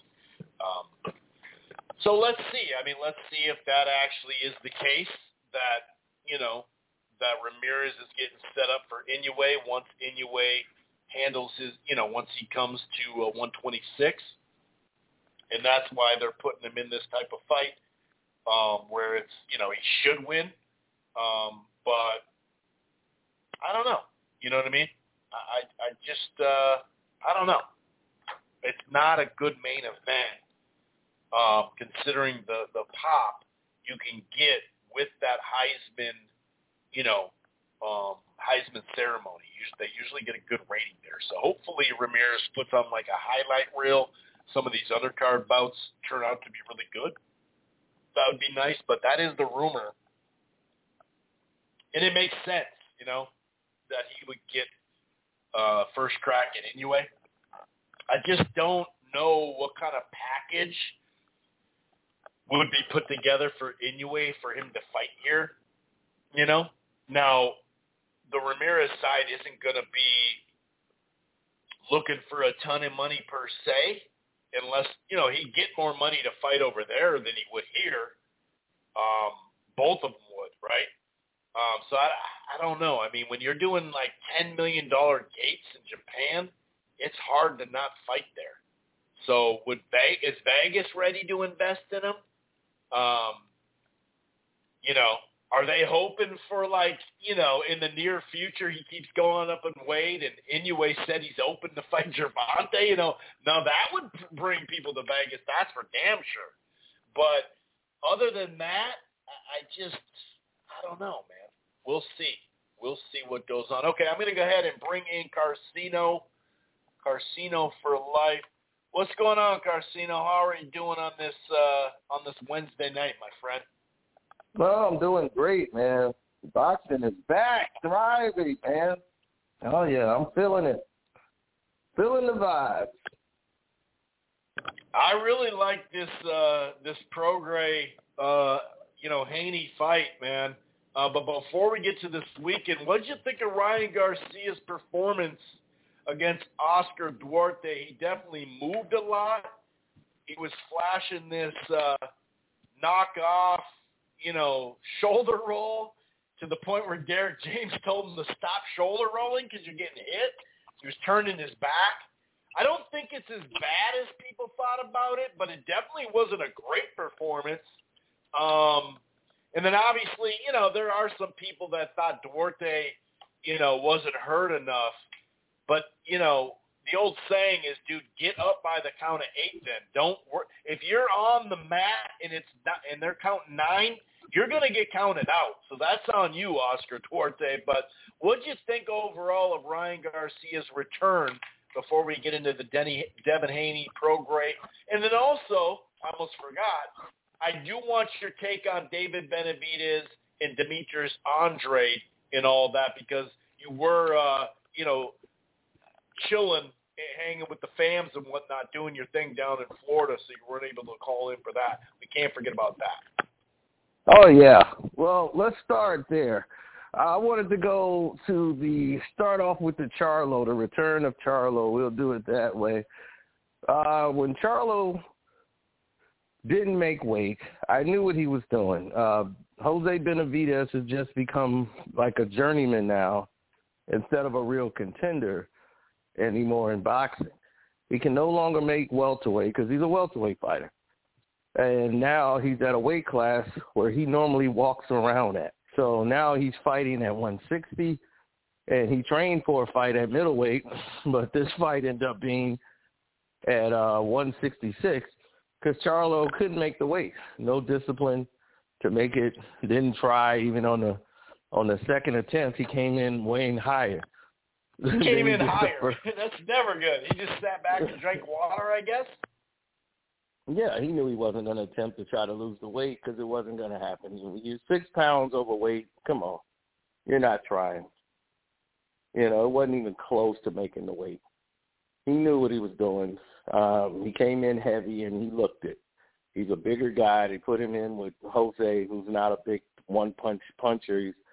He was a slick fighter, but he's a welterweight. So he's an oversized welterweight. That's why they put him in there with Danny Garcia when Danny made his middleweight debut. which I don't know how he's gonna campaign there because he wasn't even a 54 fighter.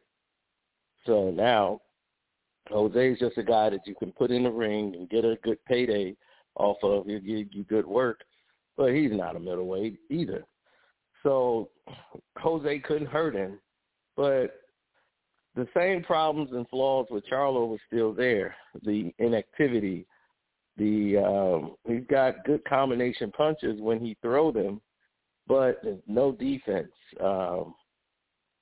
He's been off for 2.5 years, so that's going to be there. But when you don't commit to doing the things that you need to do, as far as showing me something different, like something you've worked on, you can tell he has not worked on boxing at all. He is not really focused. His focus has been whatever it is that he's been doing lately, like whatever this mental health trip he's on or whatever has got him. He's totally not the same fighter he used to be. And then you have the fight going the way it was, just an oversized guy versus a guy who can't hurt him. So, of course, Benavidez was hurt by this guy, and, he's not the same type of fighter since his knee was destroyed. He became a stationary fighter. So that's basically that fight. Now, the David Benavidez fight, another fight where a guy is fighting out of his weight class. Demetrius Andrade is really a 154 fighter, period. He cannot campaign at 168. That's like too big for him, because especially someone like David, who walks around at like 180, 190 and sweats down to 168. That's a whole different world than fighting someone that is just naturally like at that weight and campaigns and fights at that weight who's smaller. So you run into a big 168 who could take your punches and come back with something that you can't take. And a lot of people who move up in weight don't realize that's the name of the game. It's not about what you can dish out. It's about how much you can take at these higher weights. And a lot of people think that's easy. Like, oh, he can make it. He walk around it that way. He's a big boy. Yeah, but he's not used to getting hit by those big boys. It's a whole different world. This is why they took Errol Spence, who started his career off at 154, and moved him down to 147 because those big guys were rocking him at 154. So they said, well, let's you start. You need to campaign your career at 47 at welterweight. You're going to have to make that weight because 54 is just not for you. These guys are too big. So when you get older, maybe you'll fill in, as you get older in the game, we'll move you to 54 and see how your career worked in. But you need to campaign at 47, and that was the smarter move for them. David Benavidez goes into this fight. They had a great game plan against David Benavidez. When the fight first started, what he was doing was changing the angle and giving him looks. David Benavidez could not get a range, and David's problem is, and what will give him a problem against Canelo, is the fact that David does not jab. He refuses to jab. I don't know what his problem is when it comes to using the jab, but he just refuses to jab.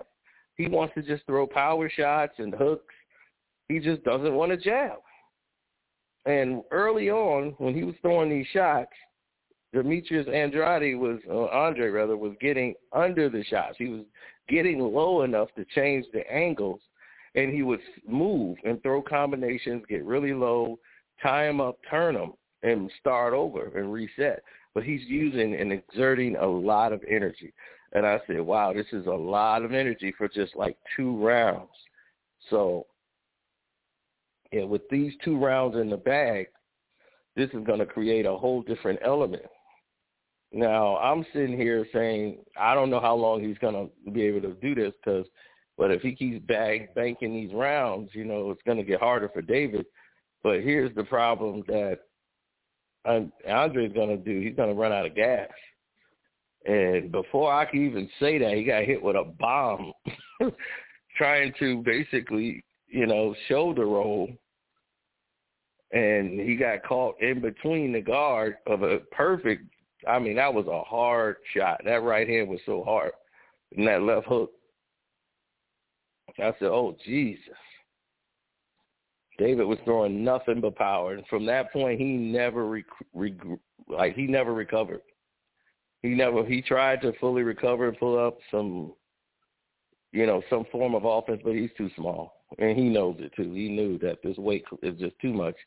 It made no sense to send him back out there. I know he had a lot of heart. He went back out for the one round he should have never went back out there for, but yeah, that fight was over. But so do you good think look Andre, for David. Don't you think Andre's at least a 160-pounder, though? Because he hasn't fought at 154 since, 2017 or something. Yeah, I'm just saying that's his golden weight class. He probably can't make 54 anymore. So he probably can campaign at middleweight and get away with that. But obviously, that's where he was 68 is too big for him. Middleweight would probably be something more, compromisable for him. But it's the fact that he's fighting David, too, who's actually like a 180 guy, like a real big guy. Like other 168 guys, he probably could beat. He'll probably beat those guys because they're probably smaller guys that moved up, too. David was always a big guy, sweating down to these weight classes. And he can no longer make 60, so that's it. David cannot make middleweight anymore, so now he's got to settle in at 68. But I think he's going to go to 175, might be the second Mexican heavyweight champion of all time before it's all said and done.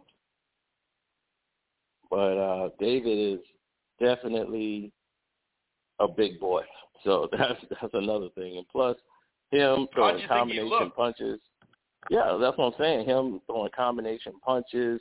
And that was the best conditioning I've seen him in a fight in a long time. But he took this very seriously. More than the Plant fight, he was in better shape for this fight. He was locked in. And then you could tell too, he was a lot different than how he was in the Plant fight. The Plant fight, he was slow, methodical. It looked like the lights was too bright for him. He fought nervous early on, and then as Plant got tired down the stretch, it made for a closer fight. But Plant was doing well on him for about 5-6 rounds. But going into a fight with Canelo, I see Canelo having an advantage in one situation, and not with just ring IQ, but with the fact that Benavidez doesn't jab.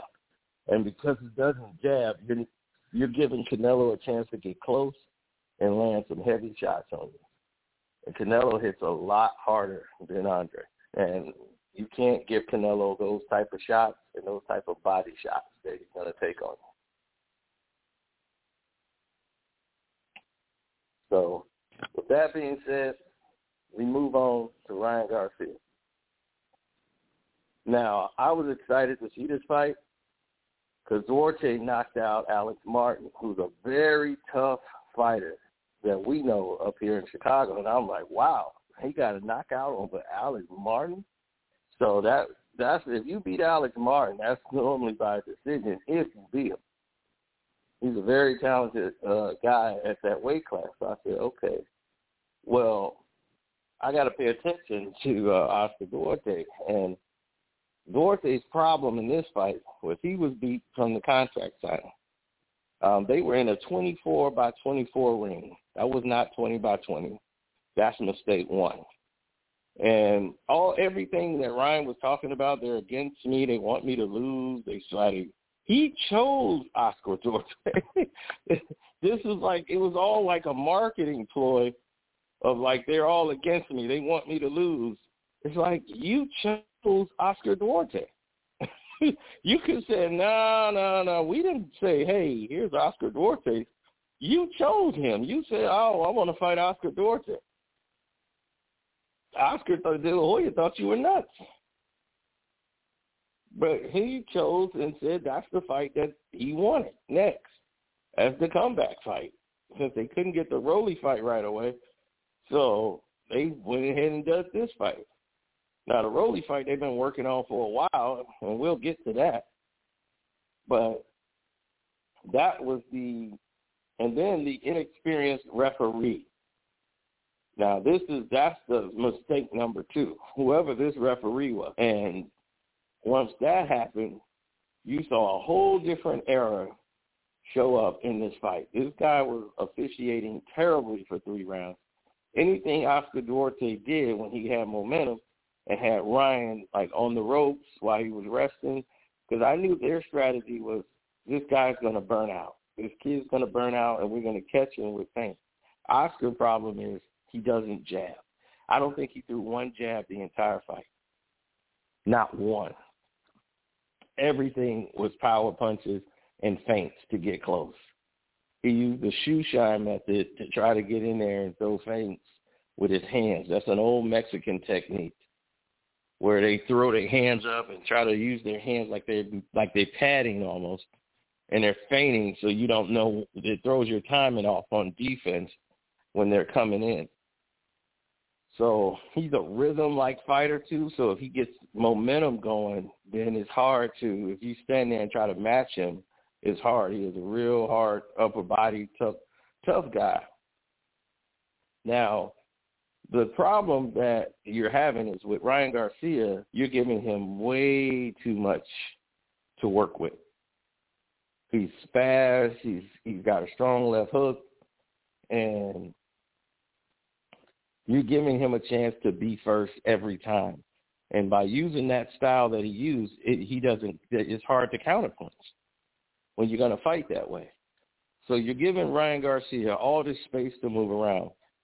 Then, now that he's got a 24-by-24 ring, then on top of that, being in a 24-by-24, you give him the no jab, so he's not worried about you throwing a punch first. So now he gets to dictate what he wants to do and how he wants to do it. It's all up to you. So everything was in his corner to win this fight. He won a lot of rounds early, but the commentating is just so terrible. I was like, I got to make a video on this, because this commentary this year for boxing has been almost god-awful to listen to. It has been terrible. The last couple of years it's just gone downhill. The last couple of years, it's gone downhill in a major way, man. It's been rough. It really has. It just sucks. Oh, it was god-awful. But getting back to the fight, I'm going to get back to the commentary in a second, but back to this fight. As the fight slows down, I said when I see Ryan starts to tire because the way he's fighting, he fights like it's like what Bane said to Batman, you fight like young man, nothing held back, honorable, but mistaken. It was a mistake, and I said, "Oh, this is going to hurt him down the stretch," because Duarte's not really using a lot of energy. He's circling the ring. He's using a lot of energy early, and I said, "Wow, I know he's young, but still, this is really taxing to use this kind of energy early, moving around, throwing these punches and combinations, and moving, and he's getting closer." And then every time he got close and had him like in the corner and Duarte is getting ready to get on a rhythm, the referee comes right in, breaks up the action, get in between them, always when he has some momentum. He comes in and breaks it up, say, hey, that's a low blow. Hey, that's a blow behind the head. He's turning his head. He's turning his head. He was turning his whole back a bunch of times too. Yeah, he's hitting him in the side there, and he's like, hey, you're hitting him in the back. No, I'm not. He's turning his back as I'm doing it. So now Oscar is gun shy to throw the right hand, because every time he was throwing the right hand, because he's not that fluent with English at all. So, but he knows, like, the referee is warning him for these things, saying he's going to take a point from him. So now he's holding, like, he wanted to throw the right hand a lot, and he held it. and was just throwing the left a lot because he couldn't throw the right. So the corner was saying how he should throw the right hand. And he's like, you're not throwing enough. And he tried to tell him, like, this referee was penalizing him. So they was like, well, throw the uppercut with the right hand. So that's when he started surprising Ryan when he would throw the left hook, and he would throw the right uppercut underneath that. And most of his success started to come once Ryan went to the shoulder roll technique where he wasn't throwing a lot of punches. He was trying to rest and let Oscar, kind of get his win, get his throw off. But this is a dangerous time for him that he can get hurt. And then in the 7th round, Ryan Garcia gets hurt. And it happened so fast because the announcement was so terrible, they don't even see it. And they don't understand what's going on whatsoever. As you got Chris Manning, who used to work for Sports Illustrated. He was terrible in it. And then boxing wasn't even the sport he covered. And I'm like, you didn't even cover boxing at Sports Illustrated. I'm like, I know you, Chris Manning. And now you've had a job at HBO. Right. And I'm like, how do you get this job? Now he's on the Zone. And I'm like, why is this guy even speaking? To say the dumbest things I've ever. Is he doing the shoulder roll because he's still hurt from the body punch from Tank? Is that punch still, that blow still hurting him? I'm like, are you serious? Did this man just say that? He goes to the shoulder roll because he still has an injury from the Tank fight from a body shot? And then he had the nerve to say that at the end of the fight. Is this why you went to the shoulder roll? Was you, protected an injury that you suffered doing the... I'm like, what is this guy doing? How did they put a microphone in front of him and let him speak to the general public? I'm like, this guy is atrocious. But no, the only problem was that Duarte wasn't going to jab, so he was never going to be the one to dictate the offense first unless he was invited in by Ryan. Ryan had the total control of the ring, but he got caught trying to throw that left hook again, the one that he ended up hurting him with in the 7th round. And when he was in the corner, Duarte was throwing a left at the same time. And it clipped him because he was looking right at Duarte to hit him with that counter left hook when he was coming in around his guard, which he did, but he got clipped in the process stepping out. And that little short shot, that was enough. So he was buzzed, and he knew it. So he ran the entire rest of the 7th round. I mean, full out, don't stop me, here I go. He did not even in the round he stopped him, he was moving way too much. Yeah, he was still buzzed. He was still buzzed from what just happened in the 7th. That's why I said that knockout saved him. He got saved by that knockout because he was buzzed from the 7th round, and they were bringing up like, oh, this is bad. This is looking like De La Hoya Trinidad. What made him just get on the bike? They missed it. I'm like, y'all missed it. I'm like, he got clipped as they were punching at the same time. He got clipped, and he landed his shot, but he got on the bike, and that was it. He used all of that 24 ring. Oscar couldn't cut him off. And he walked into a shot in the 8th round and got buzzed. And it was a great shot, great counter shot. He was hitting him with it all night coming in. I mean, Derek James had a great game plan for him, for Oscar Duarte style. When he ducks down, he's getting ready to punch. Clear. If he's standing out there not doing something, if he's rocking or whatever, that's when you can hit him because he's not set. He's only going to punch once he bends his knees. Once he comes in, he bends his knees, he's getting ready to punch. So you should see that right away. Time him with the uppercut when he bends his knees. That uppercut shot will be there. The right uppercut will be there. Then the counter left hooks and the uppercuts got to that definitely would start your combinations with the jab. All of that was great. Now, Rolly is who they want next. And I'm like, this tells me this is a Jake Paul type of move here, that he's not really sold on himself, because why would you call out Rolly? Oh, Rolly's got a belt. They're giving Rolly a belt just to try to make this a fight.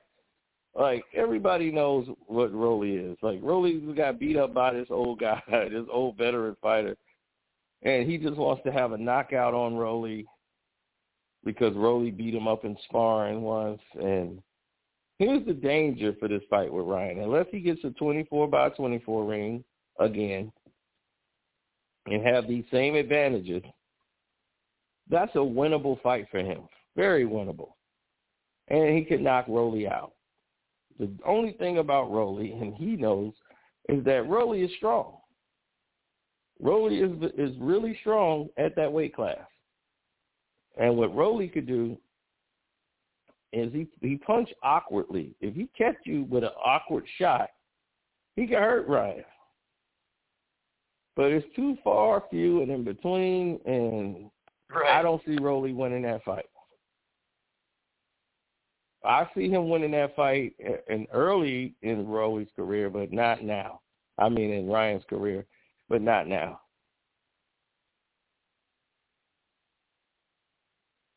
Yeah, I see it as a really boring fight too. You know what I mean? It's probably a really boring fight until Ryan lands something. Yep. But yep, I can see that happening. The build-up would be all the fun. That's the biggest thing, Garcia, is the build-up. Oh yeah, the build-up is gonna be crazy. Because the way Rolly speaks is just hilarious. It's like he is just he kind of almost sounds illiterate when he speaks. Yeah. Exactly. It's just really funny then to hear him talk trash. Cause he a bitch, that's why. I'd be like, oh my God. Yeah, listening to him speak is really hilarious. But this fight here with Regis and Devin Haney, oh man, I've been so waiting for this. Yes, I'm like, sir. the Showtime fight, I'm like, oh man, I'll just watch that later. But this is the one I'm interested in. Yeah, me too. And I think people are really undervaluing what Prograis brings to the table on this fight. I think he's I think he should be the underdog on the books. That's cool, but I think he's a little bit too much when you see like plus 320 and all that. But yeah, go ahead and break it down, sir. Oh yeah, this fight is going to be very interesting because Devin has the right game plan. Like, Regis already knows his flaws. Like, he knows what people are going to say about him. He's a powerful puncher. But his defense is not there. His defense has never been there. His defense has been his offense. He was hit so many times with jabs he shouldn't have been hit with, blows he shouldn't have been hit with. He got dropped in his last fight. He looked bad. He looked unmotivated. But for this fight, he will get up for. And he's going to be hell on wheels for Devin for the first 3-4 rounds. Devin Haney is going to have a hard time with Regis Prograis in the first 3-4 rounds. Now, he calls him a one-trick pony. Well, that's true. He throws that combination a lot. And, he looks for the knockout because he believes in his power. And most power punchers, they don't have a plan B, plan C. And what Devin Haney has is boxing ability. He's okay with knowing that, hey, I'm not going to knock you out, but what I can do, you can't do. I'm going to win around. I could I could move around. I could jab. I could hit you with different combinations. I could turn you. I know how to tie you up. Something Regis is not really good at. Most power punchers are not really good at tying people up to stop their momentum. And, when you grab somebody, you don't just grab them when you get hurt or you get buzzed. or you need a break to rest or anything. You do it to stop off their timing as well. It's almost like a technique. You turn them just so you can get a space to get away or get out of a situation you're about to be boxed in on. So you want to make sure you know all of these factors, that Devin is skilled in this. He's okay with tying you up and drowning you out. And he knows, like, in the later rounds, I'm going to be able to control you because I'm going to use my jab. I know he's going to, Devin's got a longer reach. Reed just likes to get in close, use these different feints and techniques and try to overpower people with his wheel and break people down. I just don't see that happening with Devin in this fight. But the first 4 rounds is going to be crucial. Reed is going to give it everything he's got. He's going to try his new stuff, but he's going to go back to the same techniques and the same combinations he's been using all of his days. I wish he threw more body shots. I want Reed in this me too. fight. I like that in Loma. He did that in that Loma fight a lot better, Garcia. Yeah. And that's what he needs. He needs to definitely throw more body shots, and that's what, to hurt Devin and break Devin down, you're going to need to do that. You're going to have to go to his body. If you headhunt, you're done. He's waiting for that. So first 4 rounds for Devin, control the fight, keep it boring for 4 rounds. Use the jab. Don't do anything really extra. Hit him with something to let you know he can't walk just in there. He's got to respect you. But don't overextend it yet. Just wait. Just wait. It's coming. So just keep the game fight boring to about the 4th or 5th round. It's simple.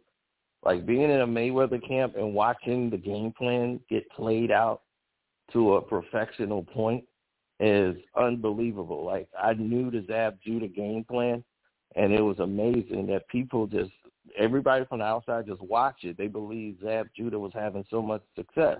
And it's just like if you watch the Conor McGregor fight, it was the same game plan. And I was like, I was in both of those camps. And I seen Zab Judah knew Floyd. Like, they, both of them trained together. They was in best of friends. And when you fight your friends and you have sparred your friend before, they have a look of you. They know what to expect. So in that fight, Floyd did not use the shoulder roll. He did not use the shoulder roll when he fought Zab Judah. He gave them, like, we know the defense, they bringing guys in to do the shoulder roll, the Philly shell. And Zab, he trained all his camp for the Philly shell. And Floyd came out and did not fight him in the Philly shell at all. He walked him down and let Zab burn himself out. That was the game plan. Keep walking him down, making Zab back up. Zab cannot fight coming forward. He can fight coming forward, but he can't fight going backwards. They knew this about him through his Olympic days. This is how he lost to David Diaz from Chicago, who's slow. He's not as strong. Zab had all the advantages, but he lost to David Diaz. He looked good in that first round. Second round, it was tight, but in the third round, David Diaz dominated him. He was in better shape than Zab. He'd been running 12 miles. And David Diaz, everybody's like, who is David Diaz? I don't really remember him. He made the team, and Zab was the alternate. He beat Zab and the amateurs because Zab is flashy and has all this, but he didn't have the intangibles. He didn't have the, just the grit. It was all athleticism and, and straightforward power. But coming forward, you see in a game plan, people can game plan against you. He knew he's going to gas out. Zab is what they call front runners. 3-4 rounds, they gas out. And what Floyd wanted to do is keep backing Zab up when they get close, make Zab got to push off. And he did the same thing to Conor McGregor. He said if he do that, he won't have any legs left. I know Zab. Zab's not going to have any legs. So he's going to lose a lot of energy to keep backing up to throw his power shot. And I'm going to take all his power out of him, and he's going to be done. In about 4 or 5 rounds, he's done. And sure enough, he was. And from the 5th round on, Zabin went around. He was done to the point where he knew he was about to get stopped, so he hit Floyd in the balls. It was a great night for boxing, but the same thing with Conor McGregor, his game plans. And Devin Haney's, been close to Floyd since he was a kid. His father and everybody, they knew the Haneys, they knew the Mayweathers. These guys all were around each other, and game planning is key to boxing. A lot of people don't believe in that, but it's true. Floyd game plans. Against Miguel Cotto, he did 2 different game plans.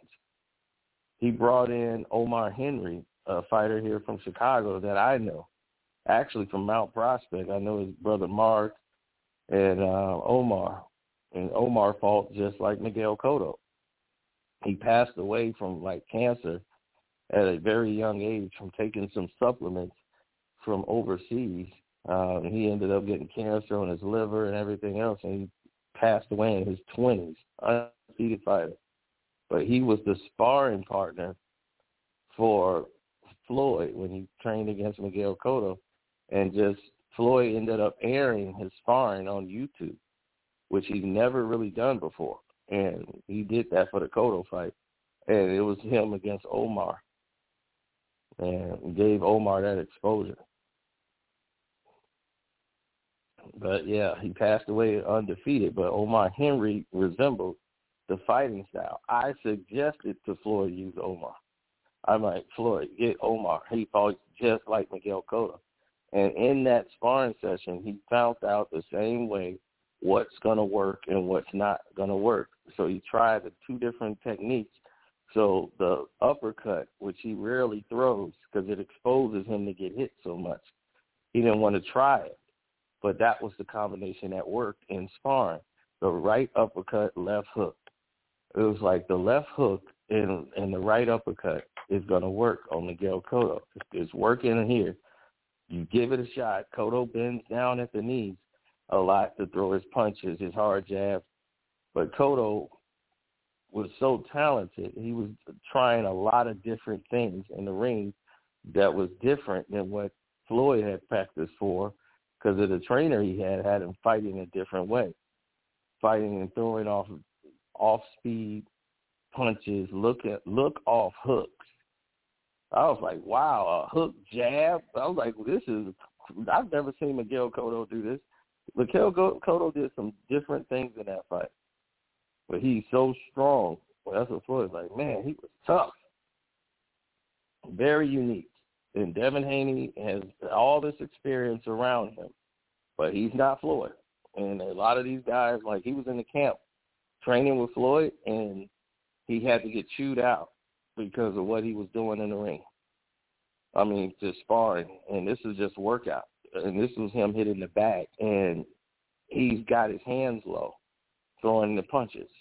And he's like, look, that's how they stopped it. They said, look, that's what Floyd does. You're not at Floyd level. Okay? Keep your damn hands up and throw the shots from up there. He's got his hands low throwing. He's like, Floyd is trained his whole life so he can do that if he wants to throw the punches from there. He has the speed and reflexes to get his hands back in time. You're going to learn and train with your hands up. Keep your damn hands up here and throw the punches like we told you to throw. So he's trained well. Like, that's the thing about Devin, but a lot of young fighters are like that. They see Floyd do it, so they want to do it. Like when Ryan did the shoulder roll. And a lot of people don't realize, like, Floyd, it was trained in this style. He developed his shoulders. He works on techniques to build his shoulders up to take these punches because his shoulders is going to get beat up. That's why he has, like his shoulders look like bowling balls, because he knows that I just can't go out there and shoulder roll. I know my arm is going to get beat up, my shoulder. I need my shoulder to stick out and be like a ball so I can hide my face and my chin behind it. So I can't just go out there and shoulder roll, and I don't have the physical, my body's not physically ready to fight in that type of style. but you got to work on everything. I'm like, okay, look, the show the world don't work. You're going to have to do and try everything. You can't just have one style. Floyd can fight going backwards, forwards. It doesn't matter. He can stand toe-to-toe with you. I've seen him do techniques that go backwards. I've seen a lot of different things from him. He did a whole round fighting going backwards. Spent a whole round training with the music blasting, just him just going around the ring, stepping backwards, punching, circling the ring, working on going backwards with his feet. Step left, drag the right foot. He's doing all of these techniques at 2 o'clock in the morning in the gym. 2 o'clock. 2 o'clock in the morning in the gym, going off, got the music blasting, 2 o'clock in the morning, and got everybody there at 2 o'clock. And that's when he told the one guy who was out, who he couldn't get there, like, showed up late. He's like, look, I don't care if you in bed with your girl. You get up and you get here. If I got to get up and sacrifice, your ass should be here too. I want everybody here. If I'm going to come, if I'm fighting and I got to pay everybody, and why do you get to lay up and have this? I got to sacrifice. Y'all got to sacrifice too. I don't care what you're doing. You better come here. If I call you and I said be there, you be there. So we'll get there, man. Yeah. It'll be interesting how this Haney program, how it goes. I do agree with what you're saying about the first chunk of rounds, how Haney's just got to not get buzzed in that, got to be able to defend himself, and got to just be patient. That's the thing I just told you about, what he did in the camp, and his team chewed him out for it, is trying to be doing stuff like Floyd. That's his problem. That's the only downfall he has, is that he tries to do things like Mayweather, or he's so impressionable. He likes to do things like Floyd, but Floyd has been spending years doing this. You just can't come out and do Floyd and abandon defense. And that's what gets Devin in trouble. He keeps his chin too high. He doesn't keep his glove up enough to protect his chin a lot. He kind of admires his punches, and a lot of these young fighters do it. They don't protect their chin. They don't, button the chin down. Like, that used to mean something in boxing. These young fighters now, they keep their head straight in the air, like Ryan Garcia. Chin flying right in the air. Knocked out. They deal with their athleticism, to be able to reflexes to be able to get away from it, but that's what's going to get them knocked out. I'm like, y'all going to get knocked out fighting like this. I don't know how y'all gotten away with this long. But you're going to get hurt. Yeah, and even Roy Jones, he wouldn't have his chin in the air. You know what I mean? Sure, his hands were down, but his chin wasn't in the air. And, especially in his prime. And also, people got to remember how, like you said, Roy Jones, kind of like Mayweather, Roy Jones was working on stuff as a kid. He had his father winging 2x4s at him, swinging it at him, and that's what he learned how to duck out of his shot from. Like, there was going to be consequences. Like, it's just, you can't do it in a camp and just be like, all right, I think I'm going to bring this out here. No matter, maybe not no matter what level it is, but pretty much any kind of world level, you can't just bring that out, after one camp or you never really, I don't know, man. You can't just do, if you want to practice the shoulder roll for years and then on a certain night bring it out, maybe, but if you haven't done it since a kid, I agree. It just doesn't make sense, and whatever. It is what it is. People just going to keep learning, I guess. That was funny how Derek James was like, hey, dude, you're getting hit here and you're getting hit here. Stop doing that. Stop doing it, dude. That's just not working. Any other items? Any other items that you'd like to speak upon there, sir? Nothing much except for this commentating. I think that it's poorly done, because I know why they did it, because for years a lot of people didn't like Harold Letterman's takes because they felt Harold was, he was biased because he was mostly working with Bob Arum and Top Rank. and he was quietly doing matchmaking for them. So anything against Mayweather, you know, or anybody wasn't with Top Rank, he complained about, but he wouldn't do that for top ranked fighters. He wouldn't go after them. So like Bernard Hopkins didn't like him, Roy Jones didn't like him. There was a lot of fighters that didn't go like Larry Merchant and the way he was commentating. So now, well, they had the fighters basically had their own promotional companies like PBC, and they became too favorable to the fighters. So there's nothing, no one can have an opinion. Yeah, it's like no one now can say anything that the fighter is doing wrong or just report on what's happening in the sport or the game. You know, it's like you got all these inexperienced MMA announcers in here. Now it sounds like an MMA fight. Anything is thrown. Oh, crushing blow. Wow. It's like everybody's and I'm like, oh my God, he's hammering him now. I'm like, none of these are scoring blows. Right. It's like everybody's the boogeyman. Everybody's the boogeyman. Yeah. And I'm just like, oh my gosh. I'm like, they're doing such an egregious job. So when they hear the scores come out, they're going to be shocked. And I was watching one fight. I'm like, they're going to be shocked when they hear these scores. And sure enough, man, oh gosh, I heard those scores of the fight. The fight was close. I was like, according to these announcers, this guy's winning in a landslide. They're going to be really upset when they hear these scores because none of these punches this guy is throwing are landing. Like, these are not landing. They're hitting his arms. I was like, these are not scoring shots at all. But, yeah, I'm like, yeah, he's active, but he's not really throwing anything of note. It's kind of blocked and picked off. The other guy's defense is actually pretty good, and he's controlling him with a jab. I forgot which fight that was, but that was a fight. I was like, gosh, what is wrong with these announcers?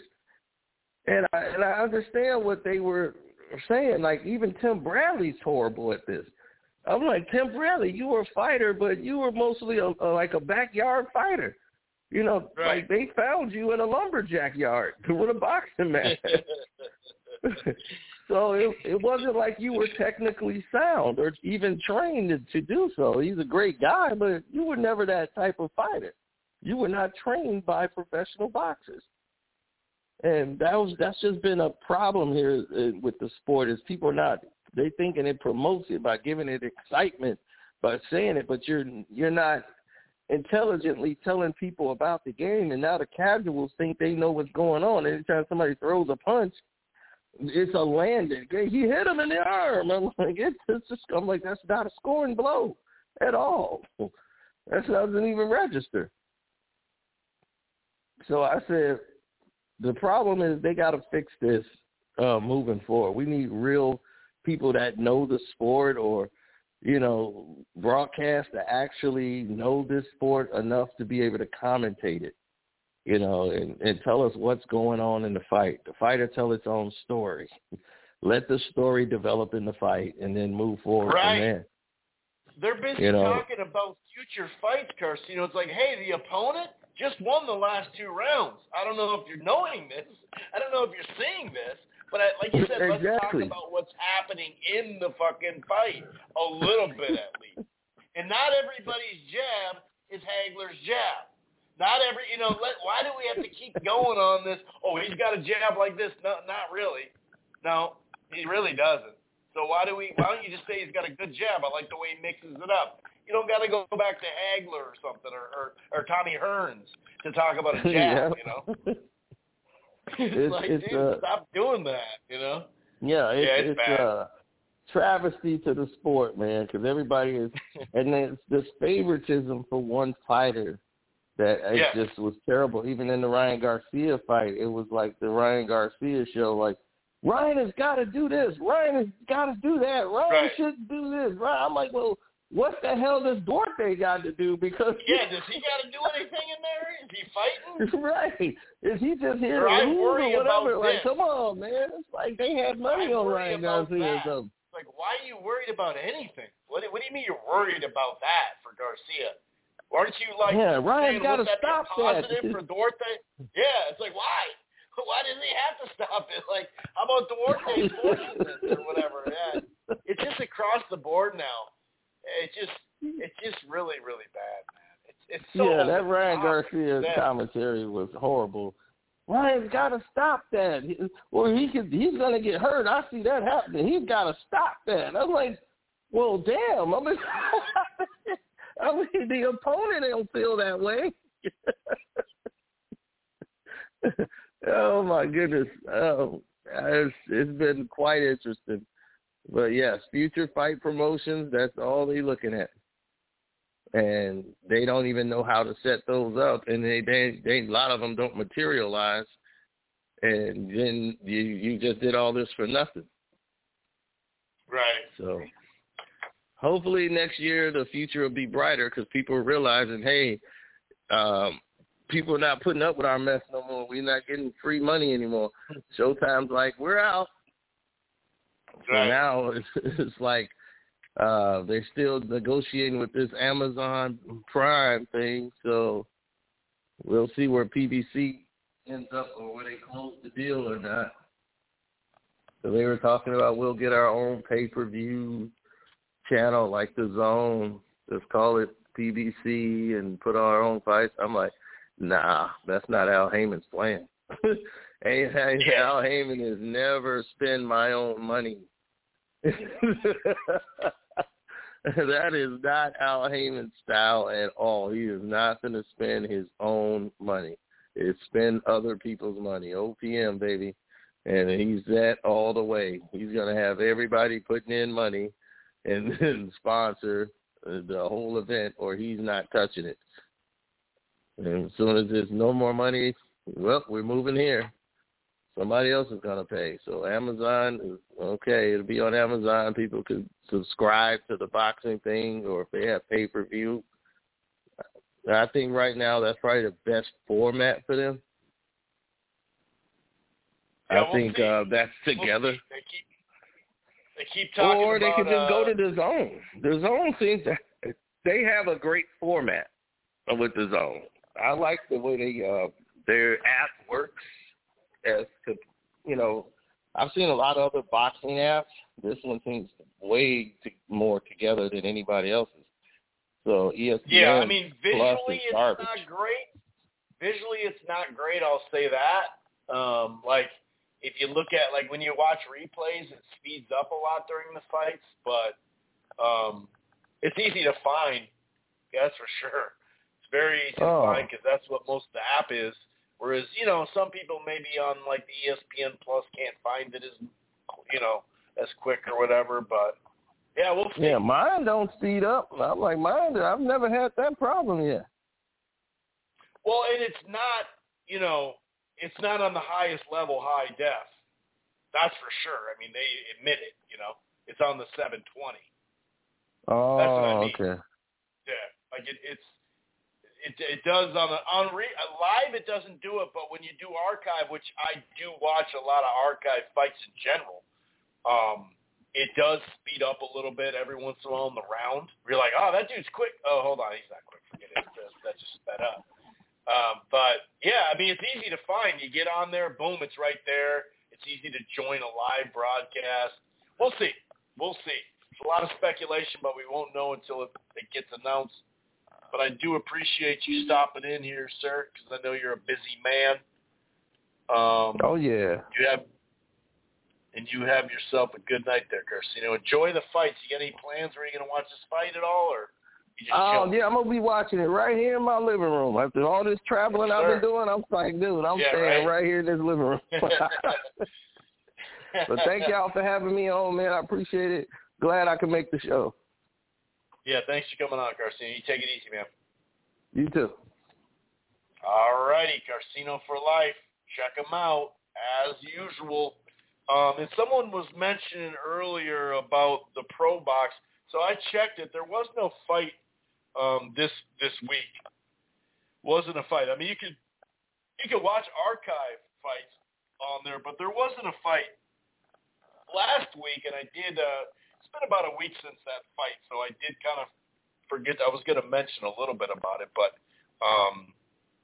Orlando Gonzalez did win that fight against Jorge Castaneda. I think it was split decision, right? Pretty sure it was split decision. He definitely had like a good start to the fight. Gonzalez did. And a lot of what he did, he came out really, really strong, came out doing his thing, and it was like, I think the second round the knockout was the second round. It was like a left hook, kind of a winging type hook, wide hook that knocked him down. And, it was like, I don't know, it's like he got up, and it was kind of like the Gonzalez's left hand in Jorge's right hand. That's kind of what it was. And down the stretch of that fight, Castanado got up from that and started landing his good shots. And then he had like a good run till probably the 5th or 6th round, something like that. And then the left hand for Gonzalez started kind of doing the best work, I would say. But Gonzalez did seem like he was fading down the stretch. But he did end up getting the win. So that's the only fight that I was able to see that as far as the most recent fight, I mean.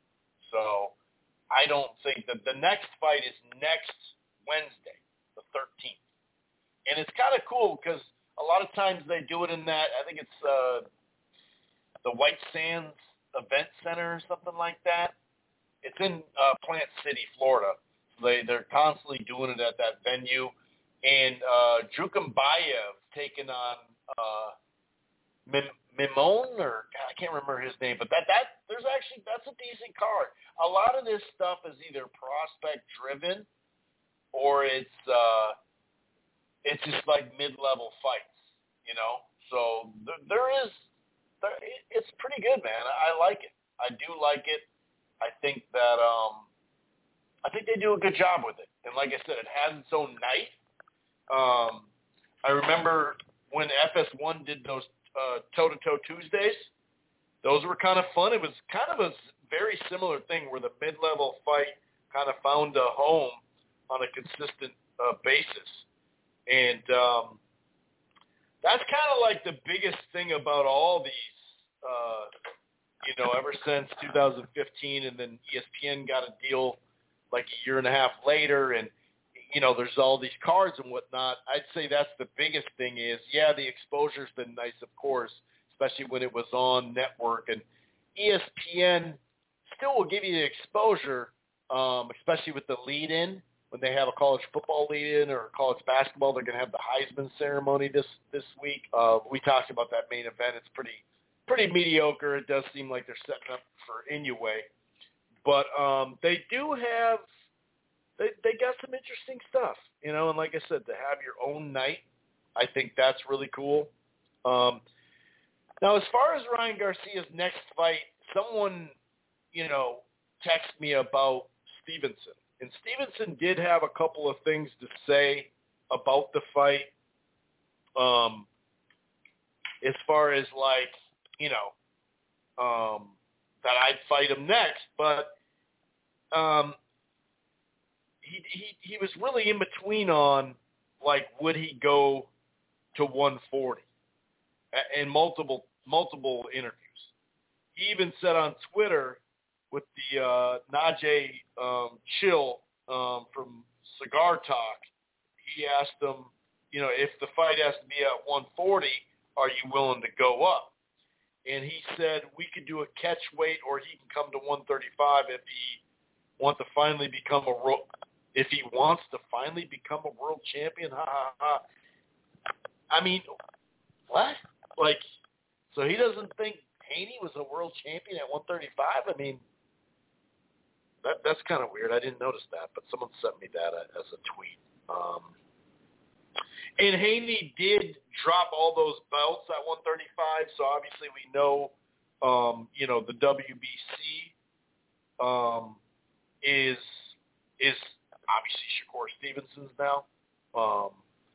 So that's obviously filled, and a lot of times people will look at rankings and not either realize it or kind of think it through.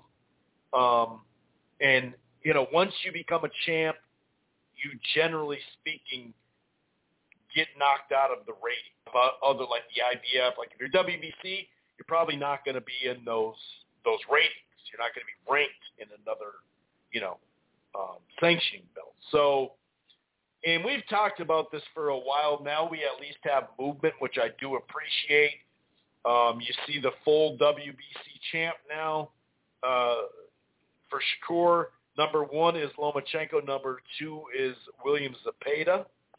Gervonta will probably be, even though he said he'd throw it away, I don't want it or whatever, but he'll probably be upgraded at that spot. Right now, if you look at like the IBF, the number 1 spot is not rated, but it's Kambosos and Lomachenko. So more than likely, when they fight next year in Australia, it sounds like, Loma and Kambosos will be fighting for that IBF. And you can see now, when you go to the WBO, a lot of people just kind of assumed, because, everyone has a relationship with certain things, right? And one of the relationships is top rank in WBO. WBA has been heavy PBC lately and ongoing, right? WBC favors certain fighters, whatever, right? That's just how it goes. But I don't think that that'll be the case in this one, because as we know, like the 126 WBO has been challenged or, held by the every time it comes loose, it's a top-ranked fighter that gets it. I think that's dating back to, don't quote me, I think 2006, something like that, 2007, 2000. We broke that down once. But so, the WBO has Lomachenko, Denise Berenchek, and then Isak Cruz. But they haven't updated yet. And so you could make an argument that, well, they haven't won the IBF belt yet, right? But I doubt they'd all of a sudden, like, let me see. Kambosos right now must not be, like, on the WBO path, like, in their ranking system, because he's not. Now, given, they could just move him up to 2 in the next rankings, and maybe that would be the vacant WBO. I'm not a big fan of 2 vacant belts and call it a unification. But that could be. But they already moved the old WBO ranking had Loma and Shakur, so they already moved Shakur out. So my guess is they're gonna probably move Lomachenko out because if he's gonna fight Kambosos, they're probably not gonna give. And that, long story short, that sets up number 3, Isak Cruz, for a belt. That's my guess. Now, you could also say if they do make that Isak Cruz fight with Gervonta, that would be for the real WBA or whatever, because he's ranked number 1 there. So it is what it is. I don't like to sit there and stick to the sanctioning belts or anything like that, but sometimes that's what the ranking system is based off of, and sometimes some of these fights get made because of that, especially if you're not like a cash cow or whatever. So, it is what it is. But yeah, about that, we talked about that catch weight a little bit, and Oscar De La Hoya, this is Boxing Scene, said that Ryan Garcia wanted to catch weight at 143, so we made it happen. That has always been the contractual weight. He said he is concerned because why not 140? If you're professional, you're going to train and work hard. 140 shouldn't be a problem. But it was the case. Okay. Now Edberg, this is a couple more news items before we get out of here. Edgar Berlanga is facing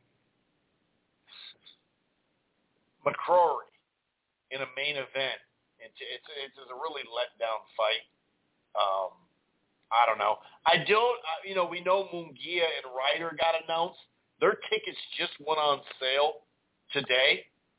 Also, since we've last talked, the Triple B of C have rejected the Conor Benz application to fight Chris Eubank Jr.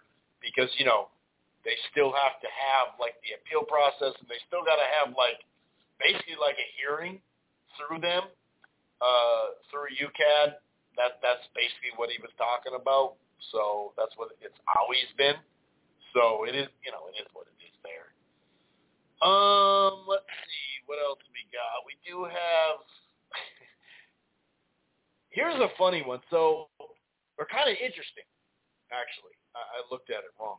Keith Thurman did respond to Devin Haney saying that he may want to go up to 147 and fight a name. He said, I'll take the fight next year, send the contract. Haney is a great boxer, no power, great speed. I saw Haney at the casino with the crew enjoying themselves for the Crawford Spence. I guess he was sizing me up. Blah, blah, blah, blah. He said he said he's interested in that fight because I don't know if, Haney's going to stay right at 140 next or go to 47. He's kind of made it open. He basically is like, I've already done the undisputed, and I'm ready to step up. Someone else sent me this about the WBA having a new division, just like the WBC here on this one, from 200 to 224, the cruiserweight heavyweight. Oh, great. O'Shaquie Foster, who's a champ there at 130, signed with Top Rank not long ago. I think it was a 3 or 4 fight deal. He is scheduled, penciled in anyway, according to Dan Raphael and some others, on a Top Rank card from the theater at Madison Square Garden. So that's cool that they're getting him in the ring. They just got him. I don't know. It's like more on that Shakur thing about Ryan Garcia. I don't know. It's like on one thing he's saying I could easily win that fight. He's a trash fighter. But then if he's a trash fighter, you might as well go to 140 then, dude. You know what I mean? You might as well do that fight then. So I don't know. I'm not sure. Everyone kind of talks a lot, It is what it is. I mean, even Roley says, I don't think Ryan Garcia deserves a shot. It's like, oh, yeah? Well, did you deserve a shot? Like, it's pretty silly. And by the way, just to have a little bit more information, someone asked, on DAZN, if you're a subscriber, it's basically $60 rather than $75. So you're saving $15, and it does seem like they're selling a whole lot of tickets. It's already they set it up for I think 15 or 14,000. They've already gone past that. So kudos to Devin Haney and Prograis, but especially Devin Haney. They brought a fight home, and it's paying dividends. Anyway, I'm gonna get out of here. Enjoy the fights this weekend. Hopefully, we get a really fun fight in the main event. If not, either way, I'll be back next week. Peace. Once you become the world champion, I believe that you feel you have the upper hand. So now, as you fight, let's say you fight 4 or 5 years of straight survival, the bullshit, the holdback, and when you become the world champion, you're like, you know what, I made it. Now I'm going to show you it's business. So I'm going to get every dollar worth of what I deserve. Why?